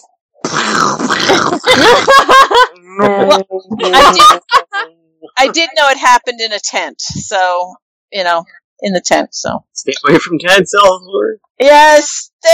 Don't go to the camp! Don't go to the camp! But. We have some more feedback. This one is from Barb, and I will have Matt read this one. What a week this was to view this episode. What would the people of Deadwood have made of the summer of 2016? I don't suppose any of us thinks they'd be terribly surprised, and we're all a bunch of hoopleheads. What is this person referring to? This person, her name is Barb. She's written Matt. feedback before. Mhm. Barb, I'm sorry. This person. On behalf of Matt I'm sorry. and his rudeness. So rude. Well, if we had recorded last week, this would have been just after that person drove a truck through Yeah. like 70 people in Nice. Yeah. Not to mention Orlando, not to mention Yeah, I guess. all the police shootings, and not to mention, Yeah, it hasn't been a great summer. No, there's been a lot of death and destruction this summer, and now we have the conventions. Yay, solutions. All right. No? I will Okay. No. Matt continues. Not so I will much. continue with the context established. Mm-hmm. My heart is broken for Ellsworth, for Sophia and Alma, and for Trixie. Alma's grief may be made up mostly of guilt and remorse, but it's heartfelt and all the same. Ellsworth spent his last moments talking to his dog about Sophia and Alma before the newest Captain Turner shot him. Last week, Al killed new Captain Turner, and a few days before that, in Deadwood time, Dan killed the original. Hearst had an unending supply of Captain Turners, and their descendants are still with us. 9.999 out of 10 loving homes for stray doggies. Doges. You almost said Doges. I almost said Doges. Dowager Countesses. Doge. I wonder if Hearst has like a replicating machines for Captain Turners. Well, that's kind of what they've been saying all along, how, you kill one and just more. He There's pulls a always lever. more. He pulls a lever, kind of like a slot machine, and then another one comes out. Like the slot machine spits one out. Captain Turner is a many-headed Hydra. Mm-hmm. Yep. This is why Al did not want the Pinkertons around at the beginning of season 1. When he kept talking about Form like Pinkertons. locusts. Yep. Are these guys Pinkertons? Yep. Okay, I thought they were just personal bodyguards. Who happen to be Pinkertons. Hired from the Pinkertons. That's where rich people got their muscle. Yeah. Mm-hmm. Yep. Join the Pinkertons. Only people who are named Turner may apply. Maybe it's more like Princess Bride kind of guy, what's his name? The pirate. Yeah. Dread Pirate Roberts. Thank you. Audio feedback from Hasso. I will play that now. Hi guys, it's Hasso. here for some feedback for Series 3, Episode 11. What a great episode it was. There's a heap that happened, so I'll probably just brush over some of the main points.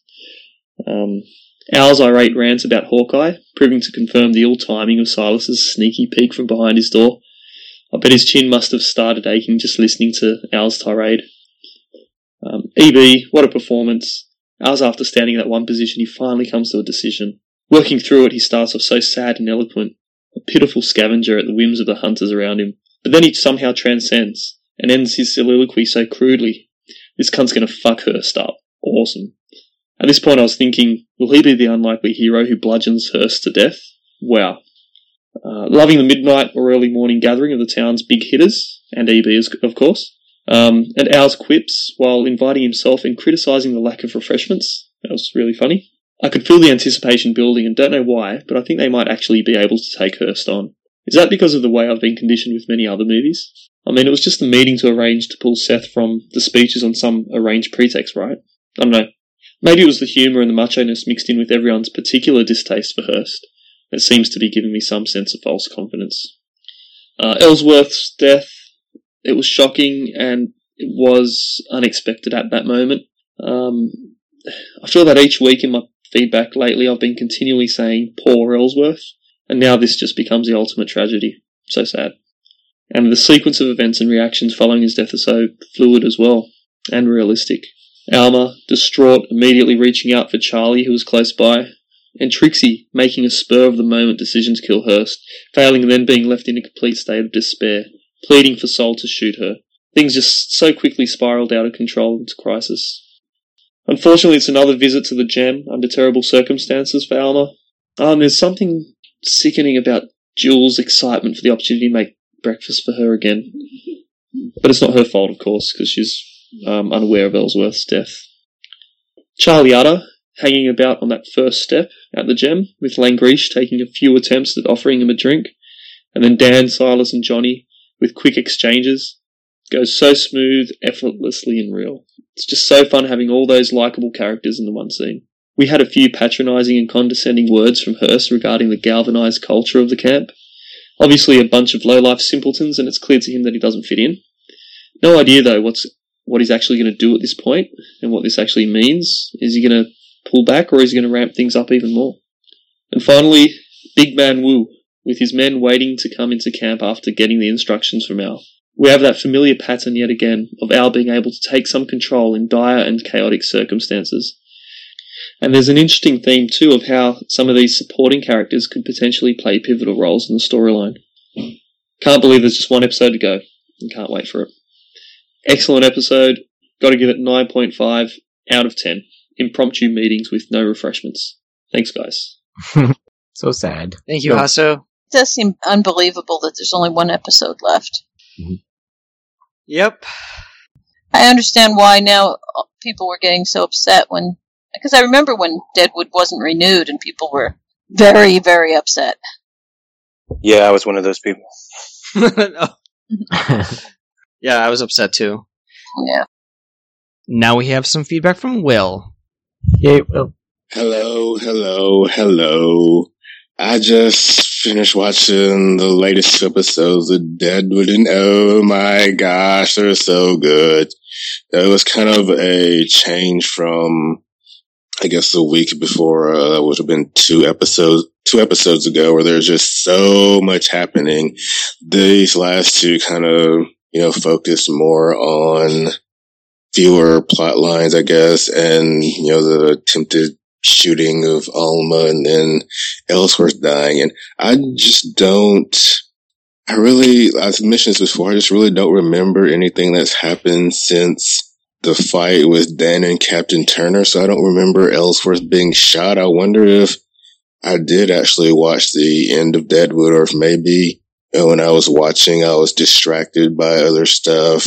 I just had episodes playing in the background and wasn't paying full attention, and that's why I don't remember. But yeah, it's really sad, and see Ellsworth go and see other people affected by his death. And I don't know, how often do you see someone flash their titties and their coochie and go shoot someone? That was interesting the way that happened. I wonder what will happen if can't remember. Hearst will just go batshit crazy and try to kill everybody.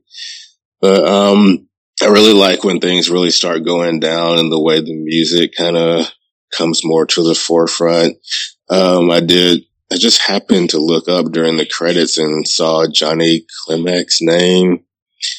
He just got nominated for an Emmy for the opening theme of Sense8. It's all related. It's all related. Yeah, so this episode, or these last two episodes were like, watching that orgy scene, and there's so much going on, and then it starts to, focus on one or two groups as some of the other groups drop out of the scene after they finish their business. So, I will talk to you later, guys. Gotta go reassure my Jew. Bye. Good luck with your Jew. I'm surprised he hasn't run out of sexual scenarios yet. Will's a very experienced fella. How could you forget Ellsworth being killed? You must not have watched the end of the show. Will, doesn't give a shit about Ellsworth. He's the only person that does not give a shit about Ellsworth. Will! Maybe it was just too traumatic and he wiped it from his mind. Like Mel did. Yeah. My mind is just awesome like that. I can just wipe things away and then continue on my merry way. No, you can't handle this. Forget it. Oh, and I nearly forgot. Harold also sent in feedback. Hey, Harold. Mel, we'll have you read this one. I know that I am about to say conflicts with what Matt A. has said on the podcast, but I've read that after the second season, HBO had given approval for seasons 3 and 4, and that season 3 was written with the idea that it would be the first half of a 2-season arc. No. It was only after season 3 wrapped that HBO decided it would rather have Milch work on a new show. Yeah, I don't remember what I said exactly. I want to say I probably said something like they had an idea that the show wasn't going to be renewed, but I don't actually think that's true now. There's a lot of conflicting information about how it all went down. And it was so long ago that I don't think people have exactly the right memory of the events of what happened that led to the cancellation. So I will read these different sources, these different reports, and I'll try and find where they overlap and what the likely the circumstances were, and we'll talk about that when we do our series wrap-up episode. So. And then he says, I say that because I feel like the decision to have Ellsworth murdered in the penultimate episode, and barely a third of the way through it, doesn't feel like the right timing, unless there was going to be another season. Normally, when a major character is killed on a TV show, it will happen 3 or 4 episodes from the finale, so that there can be an episode to deal with everyone absorbing that information. Then an episode or 2 to deal with the consequences. I think they wanted to set it up so that everything is coming to a boil. Everything that is coming to a boil is heading... Wait. This is just like... this is an HBO show, though. It's like Game of Thrones, where all the shit goes down in episode 9 out of 10. Just trying to make sense of this sentence. I'll just read it as it is. I think they wanted to set it up so that everything is coming to a boil, heading into the final season, which is not a spoiler for the finale, because I don't really remember too much about it. And you already know that it was not written as a series finale. That is a long sentence. Well, Harold is a lawyer. I don't know what that means. I am not sure how Ellsworth's assassin was able to get away in the midst of a busy camp in broad daylight. Yeah, right. It's crazy. How does someone get in and out of a gold mine anyway without going through security? Was there security back then? I don't think so. You can bet this wouldn't happen on one of Hearst's properties. And why doesn't Sheriff Bullock investigate? Shouldn't he be getting eyewitness accounts? To what purpose? They already know who did it. But he's not even there anyways. I mean, they don't know who the shooter was, but they know who orchestrated it. Yeah. So what would be the point? You can tell that Bullock has no political skills. Instead of just walking away from the podium, he should have told the crowd that a murder had occurred, probably because the terrorists thought it was safe for them to kill while he was away. Then he could have congratulated himself on Twitter for predicting this would happen.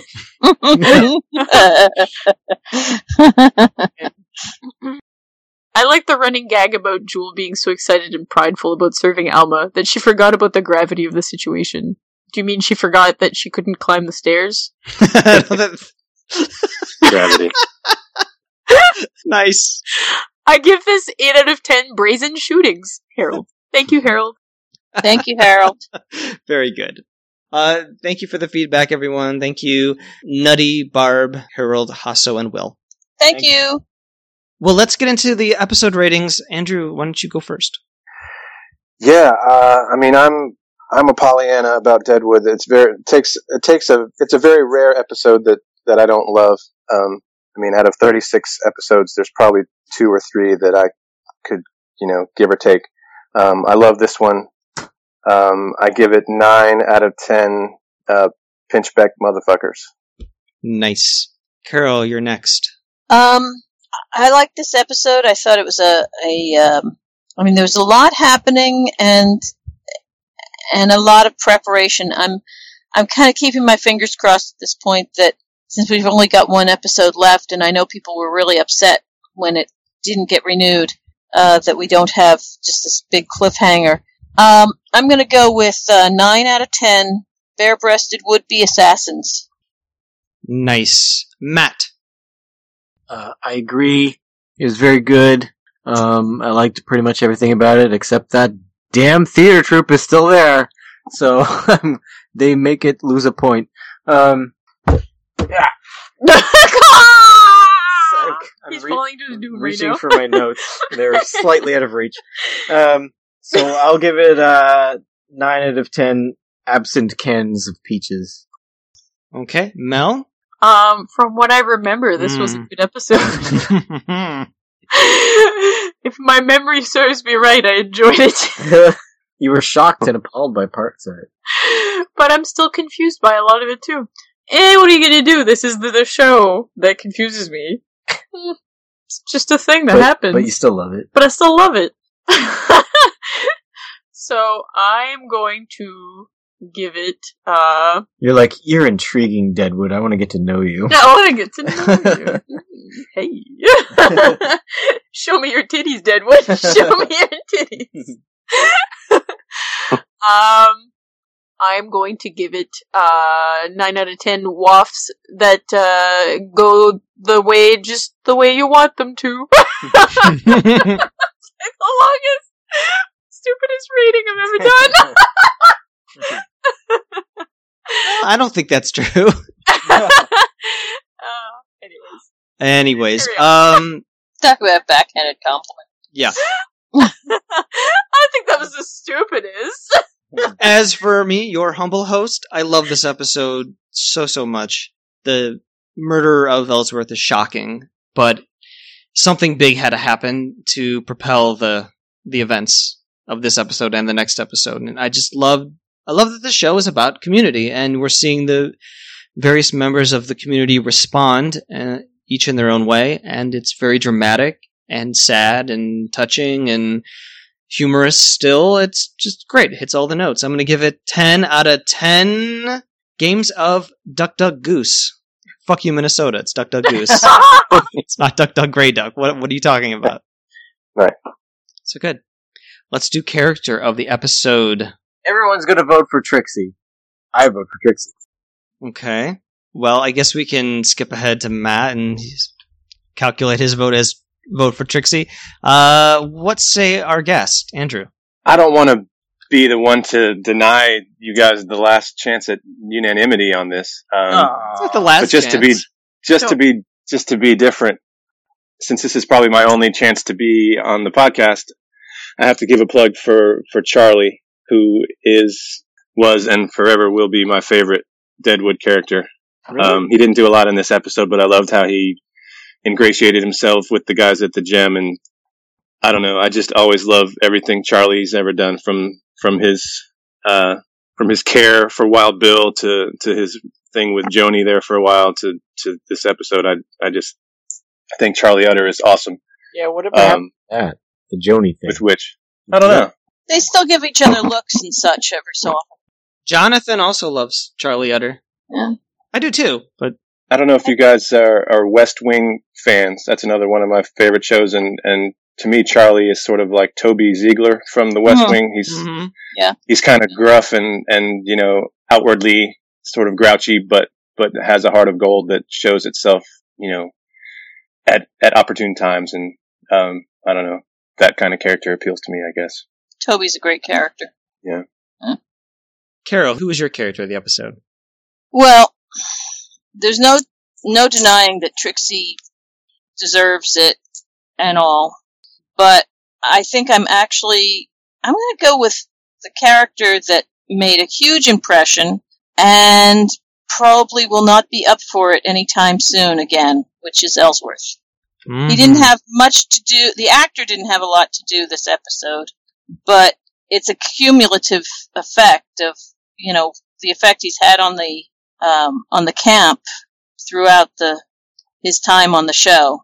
And yeah, you know why everybody feels that way about his death, and it's totally believable that everybody would feel that way. And that takes some doing himself. So as much as I love Trixie's performance, I'm going to go with Ellsworth. Very good. Mel. I don't want to let Matt down. I kind of feel bad for him. Oh. But nobody's agreeing with me. So I'm going to vote Trixie, just because out of pity. Thanks, Mel. Out of pity. That's pity. the only reason, man. I did like her performance a lot. Yeah. Yeah. You get my pity vote, Matt. Thanks. Trixie and I appreciate it. Next time you watch the Hunger Games movies, you can say you saw Katniss Everdeen's mom's breasts. She plays... Oh, okay. Yeah. I did not know that. Yeah. I was going to be the spoiler and say Ellsworth, but since Carol already took that nomination, I'll say Trixie. Yay. OMG. Because she was pretty fantastic. Yes. Yes. And now we move on to quotes, and guest right, say that, Andrew, you get to get the first quote. Wow. I think my favorite was when Jack says about Bullock. He says, "Surely, sir, you leave in the certain knowledge that you are the camp's irreplaceable man." And then Trixie says, "He don't need no further encouragement in that way of thinking." That was my first quote. The whole thing. Yes. Good for you. That was great. Yes. And if I remember, Bullock had a little smirk as a result of that too, which was a nice touch. A sort of some things never change kind of. Mm-hmm. Carol, why don't you go next? Assuming you have a backup quote. Oh, I have a couple. Okay. We may as well stick with opinions of Bullock while we're at it. At the end of the episode, Al's comment about him is, "Reason ain't his long suit." Matt. Do you want to do this one together? Yes. Who are you? I'll be Jack. Okay, I'll be Shaughnessy. No room, Salette! Only taking the air. Well, go away, I'm at prayer. That's not a lie as I situate on the common. What claim has your piety on my deference? Fuck yourself! Fuck you, sir! See, this is why we thought he was masturbating. Because why else would he be like, go away, I'm at prayer! Yeah. Quote unquote. Saying I like you hefty don't mean you couldn't stand to lose a couple fucking pounds. Yeah. Wow. Fuck you, sir! Fuck you, sir! Good sir. That's pretty much how we sign off the podcast each time. There's, I don't remember who said that. I think this is, EB said, "Cover those things." Yes. My meetings, I provide refreshments. Yes. Yes. Yeah. Any other quotes? For some reason, I liked it when Blazanov came in to announce a telegram. He said, "Please do not strike me." As if Al was gonna rear back and punch him in the face or something, which I guess wouldn't be unheard of. Yeah, he is the messenger. And feelings are running high. I hate what happened in your home. It's alright. Your wife, good enough to ask me in for breakfast. I'm working on my presentation. That lovely woman, putting her hand behind her for support when I feared she might fall to the floor. Would you shut up about it? And then, even if only briefly, to fail to acknowledge it had been my wind. Seth gives him a look and he stops. Yes. I just like how dramatic he was about his fart. Fart jokes are always funny. I mean, there's no getting around that. I know. the construction of that scene just sort of encapsulates how Deadwood sometimes like makes you work at what is he talking about? What is he saying? And then only at the end will it come together. Mm-hmm. Yep. Sorry, I just read this line from Trixie, and I still don't know what this is. Give me your fucking... I can't even read it! Oh, is it the gun one? Boot gun! Boot butt gun. I'm 5 years old, guys. Give me your fucking poo butt gun. What does that mean? It's a gun you put up your butt? Like what? Also, Poo butt. Also, Yeah, I Shoot don't... little like bunny poo pellets out of it? What? I also I don't like get EB as she's going up the stairs and then down the stairs. My goodness, bare-breasted, my word. Who has commissioned such behavior? Who summons you with such power to do his will? And then, did someone interrupt your rendezvous? Did someone else attack him? Cover those things. Anyways, yeah, what is a poo butt gun? It's the gun that Saul keeps up his butt. I'm gonna look it up. Poo butt gun. No, don't do it. Google is going to be mean. Poo butt gun. No, please. How to use a bum gun. Video Butt tutorial. cannon. Butt Hippo cannon. butt explosion. Oh god. Oh, there's a lot of like Thailand. You know, that's not what it says in the closed captioning or the subtitles. What's Well, it that's what it say? says in the script. In this website. In the transcript, that's what it says, but the subtitles say, "Give me your fucking poet butt gun." Poet. Poet butt gun. Well, Who what's is a she poet? talking to? Neither Saul. makes sense. Poet butt gun. Poet hyphen butt gun. That doesn't come up with any results either. No. Hmm. They've made fun of his gun before because it's so small. Yeah. So she's probably saying, "Oh, it's small enough to fit up your anus." Sorry, I found a link. Okay, we don't care. We don't want to know. Poems.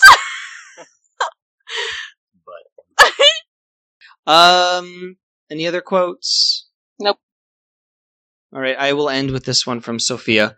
I want to feel his beard. I want to feel his beard so I can pray he's saying goodbye to me. Oh, great. Yep. Okay, well, in 2 weeks we will return with the season finale, the very last episode of Deadwood. Until the movie, right? Yeah, the theoretical movie. Yeah, I was gonna say, have we heard anything new on that? Not lately, no. Mm-mm. No, I try to keep an eye. That's how I discovered you guys, actually, because I was surfing through Twitter looking for news of the movie and stumbled upon your Twitter feed, I guess. But no, I haven't heard anything lately, other than like W. Earl Brown and those guys still say that it's very much going to happen. Oh, cool. And now you got to be a guest on the podcast. Was it as glamorous as you thought it was going to be? It was great.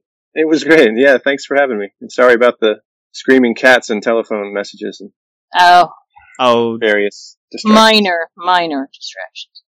So, yeah, 2 weeks, episode 36, Tell Him Something Pretty. Tell him something pretty. That one's hard to predict. Tell him something pretty. Well, you can just tell me what you think's going to happen. It's gonna be a terrible cliffhanger that's gonna leave us all frustrated, but I don't know what specifically. Maybe Seth will be wounded, but we don't know if he's gonna survive, and they'll leave it a mystery. Okay, so you're predicting a cliffhanger. I'm predicting a cliffhanger, and Seth's gonna get hurt, and we won't know what. We'll never figure out what happens to him. Okay. Carol, what do you think? I'm tempted to think that we're going to have another death, and it's going to be, last thoughts type of thing, tell him something pretty. I don't know. I'm not overly enthusiastic about that interpretation, but That's you're saying someone's gonna die, but someone's going to die, and it's going to be like one of the. Hey, do you remember? Angel, right? He's a vampire with a soul. No. Yeah, he's a vampire with a soul. But on Angel, when a certain character is dying at the very end of the series, and another character wants to console him, I'm envisioning something like that, where it's like, tell him something pretty, that, something that he would like to hear, type thing. But it could just be, tell her something pretty to get him to not kill a bunch of people. Who knows? Okay. But that's kind of lame. No, I like it. It's poetic. It's poetical. It's poetical. Mel? Last chance. This is your last chance to give an insane prediction. The craziest you've ever given. Right. That's the last of our predictions. And you've given some No, doozies. it's not going to be the craziest. Oh. It's going to be, the food that Aunt Lou sent over was really enjoyable. Like, everybody really liked it. Okay. And A great meal. Great meal. And they're telling Jewel, you need to go thank Richardson for bringing that over and then pass the message that, Aunt Lou was a great cook. And she's like, I don't know how to say that. And they're just like, tell him something pretty. That's my prediction. Okay. Okay. I like it. Yeah. So nothing about George Hurst or Elma's claim or Those people don't matter. Trixie shooting Hurst. No. No. They don't In the matter. grand scheme of things, it's all about Jewel and Richardson in my eyes.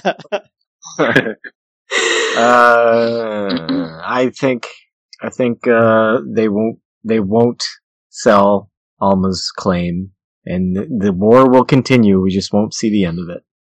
So you're already setting your expectations low. Well, I mean, I'm just expecting to be Underwhelmed. No, I'm trying to build myself up to not be frustrated with a cliffhanger should it It's happen. going to be the worst episode out of all the episodes, and it's going to be a line in the theater troupe is going to be putting on a play, and that's going to be a line in the play. The whole episode's just going to be a play. Mm. Yeah. Just the theater people. Yes, and maybe you'll see like Alma. We don't even get to see Al and Alma walking past Seth. or something, but you won't really hear her say any lines. Yeah. You'll just They're barely in the episode. barely in the episode. It's going to be the worst episode. I'm afraid it is going to be a big cliffhanger. And then the Earps come back. Yes! Yay! Yay! And then, and then Wild Bill, like, rises from the dead as a zombie. Oh, jeez. Yep. That's my prediction. Fantastic. Okay. And for our miscellaneous prediction, and this is where you can earn multiple points, and Carol, you may be able to win the season. Oh, you're making me nervous. Yeah, I want you guys to predict the final 3 characters that are going to be shown on screen, and you get 1 point per correct guess. And it doesn't matter the order of the characters. So if you said Wyatt Earp, Morgan Earp, and the Countess, you would get, and those were the final 3 that we saw, you would get 3 points. Doesn't matter what order that they appear in. Everyone understand? Yep. Yes. Okay. Matt, why don't you go first? Give me time to think. Okay. All right. We'll just twiddle our thumbs. Andrew, do you remember who the final 3 faces are? I remember the final face, but not the other 2. It'll be Seth, Saul, and Trixie. Okay. Done. Locked in. Ooh, I'm totally going to look it up right now, though, so I can judge you guys. Yeah. Nefarious laughter. Who would like to go next? I'll go. Okay, I'm gonna go with Seth, Al, and Hurst. Why would they be in the room together? He didn't say in the room together. Say they were in the same room. Well, Did you say they were in the same room? No, I You didn't. said the last 4 people on screen, right? The last That's 3 people. 3 people on screen. Yes, the last 3 people you will see on screen doesn't mean that they're all in the room together. Well, I figured they were all in the same shot at least. Oh, I didn't think that. I That's thought it was your just... assumption. Do you want to revise your prediction? No, I'll keep it. Okay. Mel? I'm trying to figure out if they're going to show Ellsworth. I don't know if they will. They seem to be shying away from showing a dead body. You think they'd end the series on his dead body? No, I don't think so. They kind of shy away from showing dead bodies. Well, they showed his dead body. You think it'll be like a Star Wars thing where it's like they're ghosts? You'll see Wild Bill, William Bullock, and Ellsworth? It'll be Oh my god! Yes! it'll be Ellsworth on the funeral pyre Oh. burning up. Burning up. They're gonna close up on his face as his face is being licked by the flames. Yeah, with a Wild Bill Force ghost behind him. But seriously, I'm going to take this seriously because there's points on the line. Mm-hmm. Don't sound so interested, Matt. Mm. It's gonna be Al Suspense. for sure. Al for sure. Al, okay. It's to be Al. Alma and Sophia. Okay. Why not? Fantastic. So as of now, you know who won. Yes. Who wins? Find out in 2 weeks when we cover episode 36, Tell Him Something Pretty. Oh, I wonder if it has to do with one of the horrors, and yeah, tell him something pretty. Anyway, go on. Well, thank you for joining us, Andrew. You're very welcome. Thank you for having me, guys. Thank you. Is this your first podcast? First appearance on a podcast, yes. Oh, I've cool. Yeah, I've listened to a few. I follow a few. But yeah, this is my first time being on board. So thanks for the opportunity. We were Thank glad to have you. Yeah, thank you. Sure, and I've enjoyed listening to you guys, and I plan on listening to all the podcasts eventually. So even when you guys have wrapped it up, there'll be people out there that are still digging through your back catalog. I hope so. I hope we live on in perpetuity. Yes, and if the movies ever do come about, I hope that you guys are back at it, and I'd love to still be on your list of potential guests if and when that day comes. We may have to have a lottery. Yeah. Yeah. It's true. By then, we'll have, 20 listeners. It'll be great. We can all fight it out in a pit. We'll throw them in a pit. Listener death Whoever, battle. yeah, whoever's the last one alive gets to climb out of the gory mess they left behind and podcast with us. Sounds enticing. Any projects or anything you want to plug or promote? Me? Yeah. No. No. Okay. I haven't asked this question in a while, but if you were to start a podcast, let's say it was a TV-related podcast. Oh, man. What television show would that be about? Gosh. Man. This is weird because this is totally not my thing at all, but a friend of mine got me turned on to Flash. Oh, yeah. And I watched the first season of Flash on Netflix and enjoyed it a lot more than I thought I would, because sort of comic books and science fiction-y stuff is not my thing, but I did enjoy it. I don't watch a whole lot of TV, to be honest, anymore, so I guess that would be my answer. Okay, well, very good then. Yeah. Anything else anyone wants to plug or promote? Twin Peaks podcast. I just did a commentary recently, episode 14. Are you guys going to do a podcast about games? Games. Oh, One video of you games. is about that? Yeah, eventually. yeah. Eventually. Matt and I do a podcast together called Matt is Wrong About Games. Eventually, you guys are going to do Defenders podcast again, right? Luke Cage? When does that premiere? Probably in the fall. I think. Oh, September 30th. Okay. And by then, Will and I will have started Spartacast. Cool. About the Starz series Spartacus. And then I guess there's McKinley Cast, right? I was going to say... In theory? No, not in theory. McKinley Cast exists. It just exists on a very, very slow schedule. Very, very, very slow schedule. Well, folks, as always, you can find us at hooplecast.com. That's where I post all the archived episodes, show notes, links to discussion threads. The link will take you to our Facebook group, which you can also get to by going to facebook.com and searching for Hooplecast. Our Twitter feed is at Hooplecast, where I retweet Deadwood-related things. Send feedback to hooplecast@gmail.com. Go on to iTunes, leave a 5-star review, especially if you are in the UK iTunes store, because in case you haven't heard, they don't like us. I don't get tired of saying that, because those guys are jerks. I don't know, they just don't like us. Oh. Yeah. Has there been any new hate out there for us? No, I don't think so. It's been pretty quiet. It's just been the same. Oh, okay, I guess that's good. No, get out there and leave a review. That'd be nice. Go out on the Facebook group and play that character bracket game.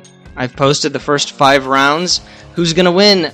Elmer the Pussy Sniffer or the Countess? It's actually the bout that's closest in number. Closest in votes. I do not remember him at all. Me neither. Me neither. Just go with your gut. I just remember the titty licker. The titty licker, yeah. Well, Yeah. he's coming up. He's gonna get my vote. The titty licker's gonna get my vote. It should have been. Titty licker or bust? Should have been. Should have been the titty licker versus the pussy sniffer. Yeah, should have. Sounds like the titty licker would have easily beat the pussy sniffer. My God, that's a sentence. Yeah, is that a sentence I'll be- thought you'd say? I'll be posting 5 more character rounds this week sometime. And yeah. All right. Well, that's it. Andrew, you want to take us out with a fuck you? I'd love to. Well, first of all, I hope you guys enjoy the last episode. Thank you. And fuck you. Hey! That sounded personal. Yeah. Yes, people are so rude. Thanks, guys. Well, fuck you as well. Excellent. Now that started sounding really personal. Fuck you right Yeah, but in a different way. And rest in peace, Ellsworth. Yes. Aww. The sun is sinking in the west. The cattle go down to the stream. The wing settles in her nest. It's time for a cowboy to dream. Purple light in the canyon. That's where I long to be with my 3 good companions. Just my rifle, pony, and me. Gonna hang my sombrero on the limb of a tree.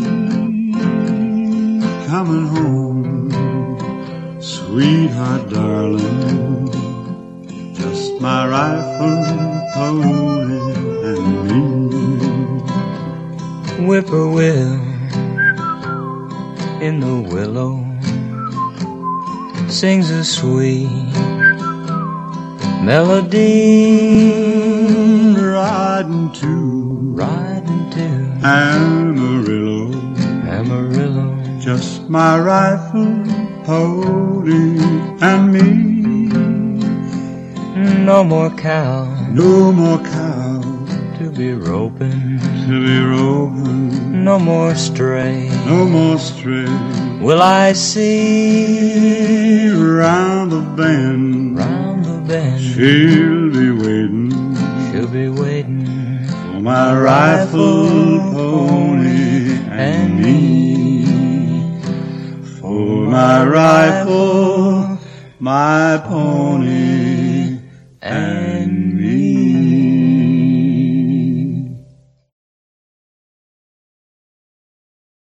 Question for you. Okay. When did they know that they weren't being renewed? Had they already written that? Had they already done this? Or Oh shit! You know what? We forgot to read Harold's feedback. oh, Let's do Okay. that. Let's do that real fast. Saved by the Bell. Wait a minute, that's another show. Find it here. It's because he sent it later because he thought he was going to guest. So let me grab it here. Mel, we'll have you read this one. Everyone, forget we've done everything since feedback. So who's this from? Sorry. This feedback is from Harold. Thank you for the feedback, everyone. Thank you, Nutty, Barb, Harold, Hasso, and Will. And folks, through the magic of editing, it'll be like we read that in the feedback section. Yay. You're like an editing ninja, Matt. Pretty I've got great. whiplash. I may have. I think I do have to give a little introduction to that feedback. Oh, and I nearly forgot. Harold also sent in feedback. See that sentence? It's going to go to the beginning Beautiful, just beautiful. of his feedback. Breathtaking. Time is a flat circle. All right. Back to our miscellaneous predictions. And rest in peace, Ellsworth. Yes. Aww. Sniff, sniff. Fuck you, Ellsworth. Wait, that wasn't the pussy sniffer. I'm crying. As you I'm sniffing crying. his corpse. You're the corpse sniffer. Can I be in that Facebook game, Matt? Can you Character like bracket. character bracket? Mel the corpse sniffer. God. All right. Podcast over. You might be a loopy cunt, but you're my loopy cunt. Commence with the fucking... Show me your titties, Deadwood. Show me your titties.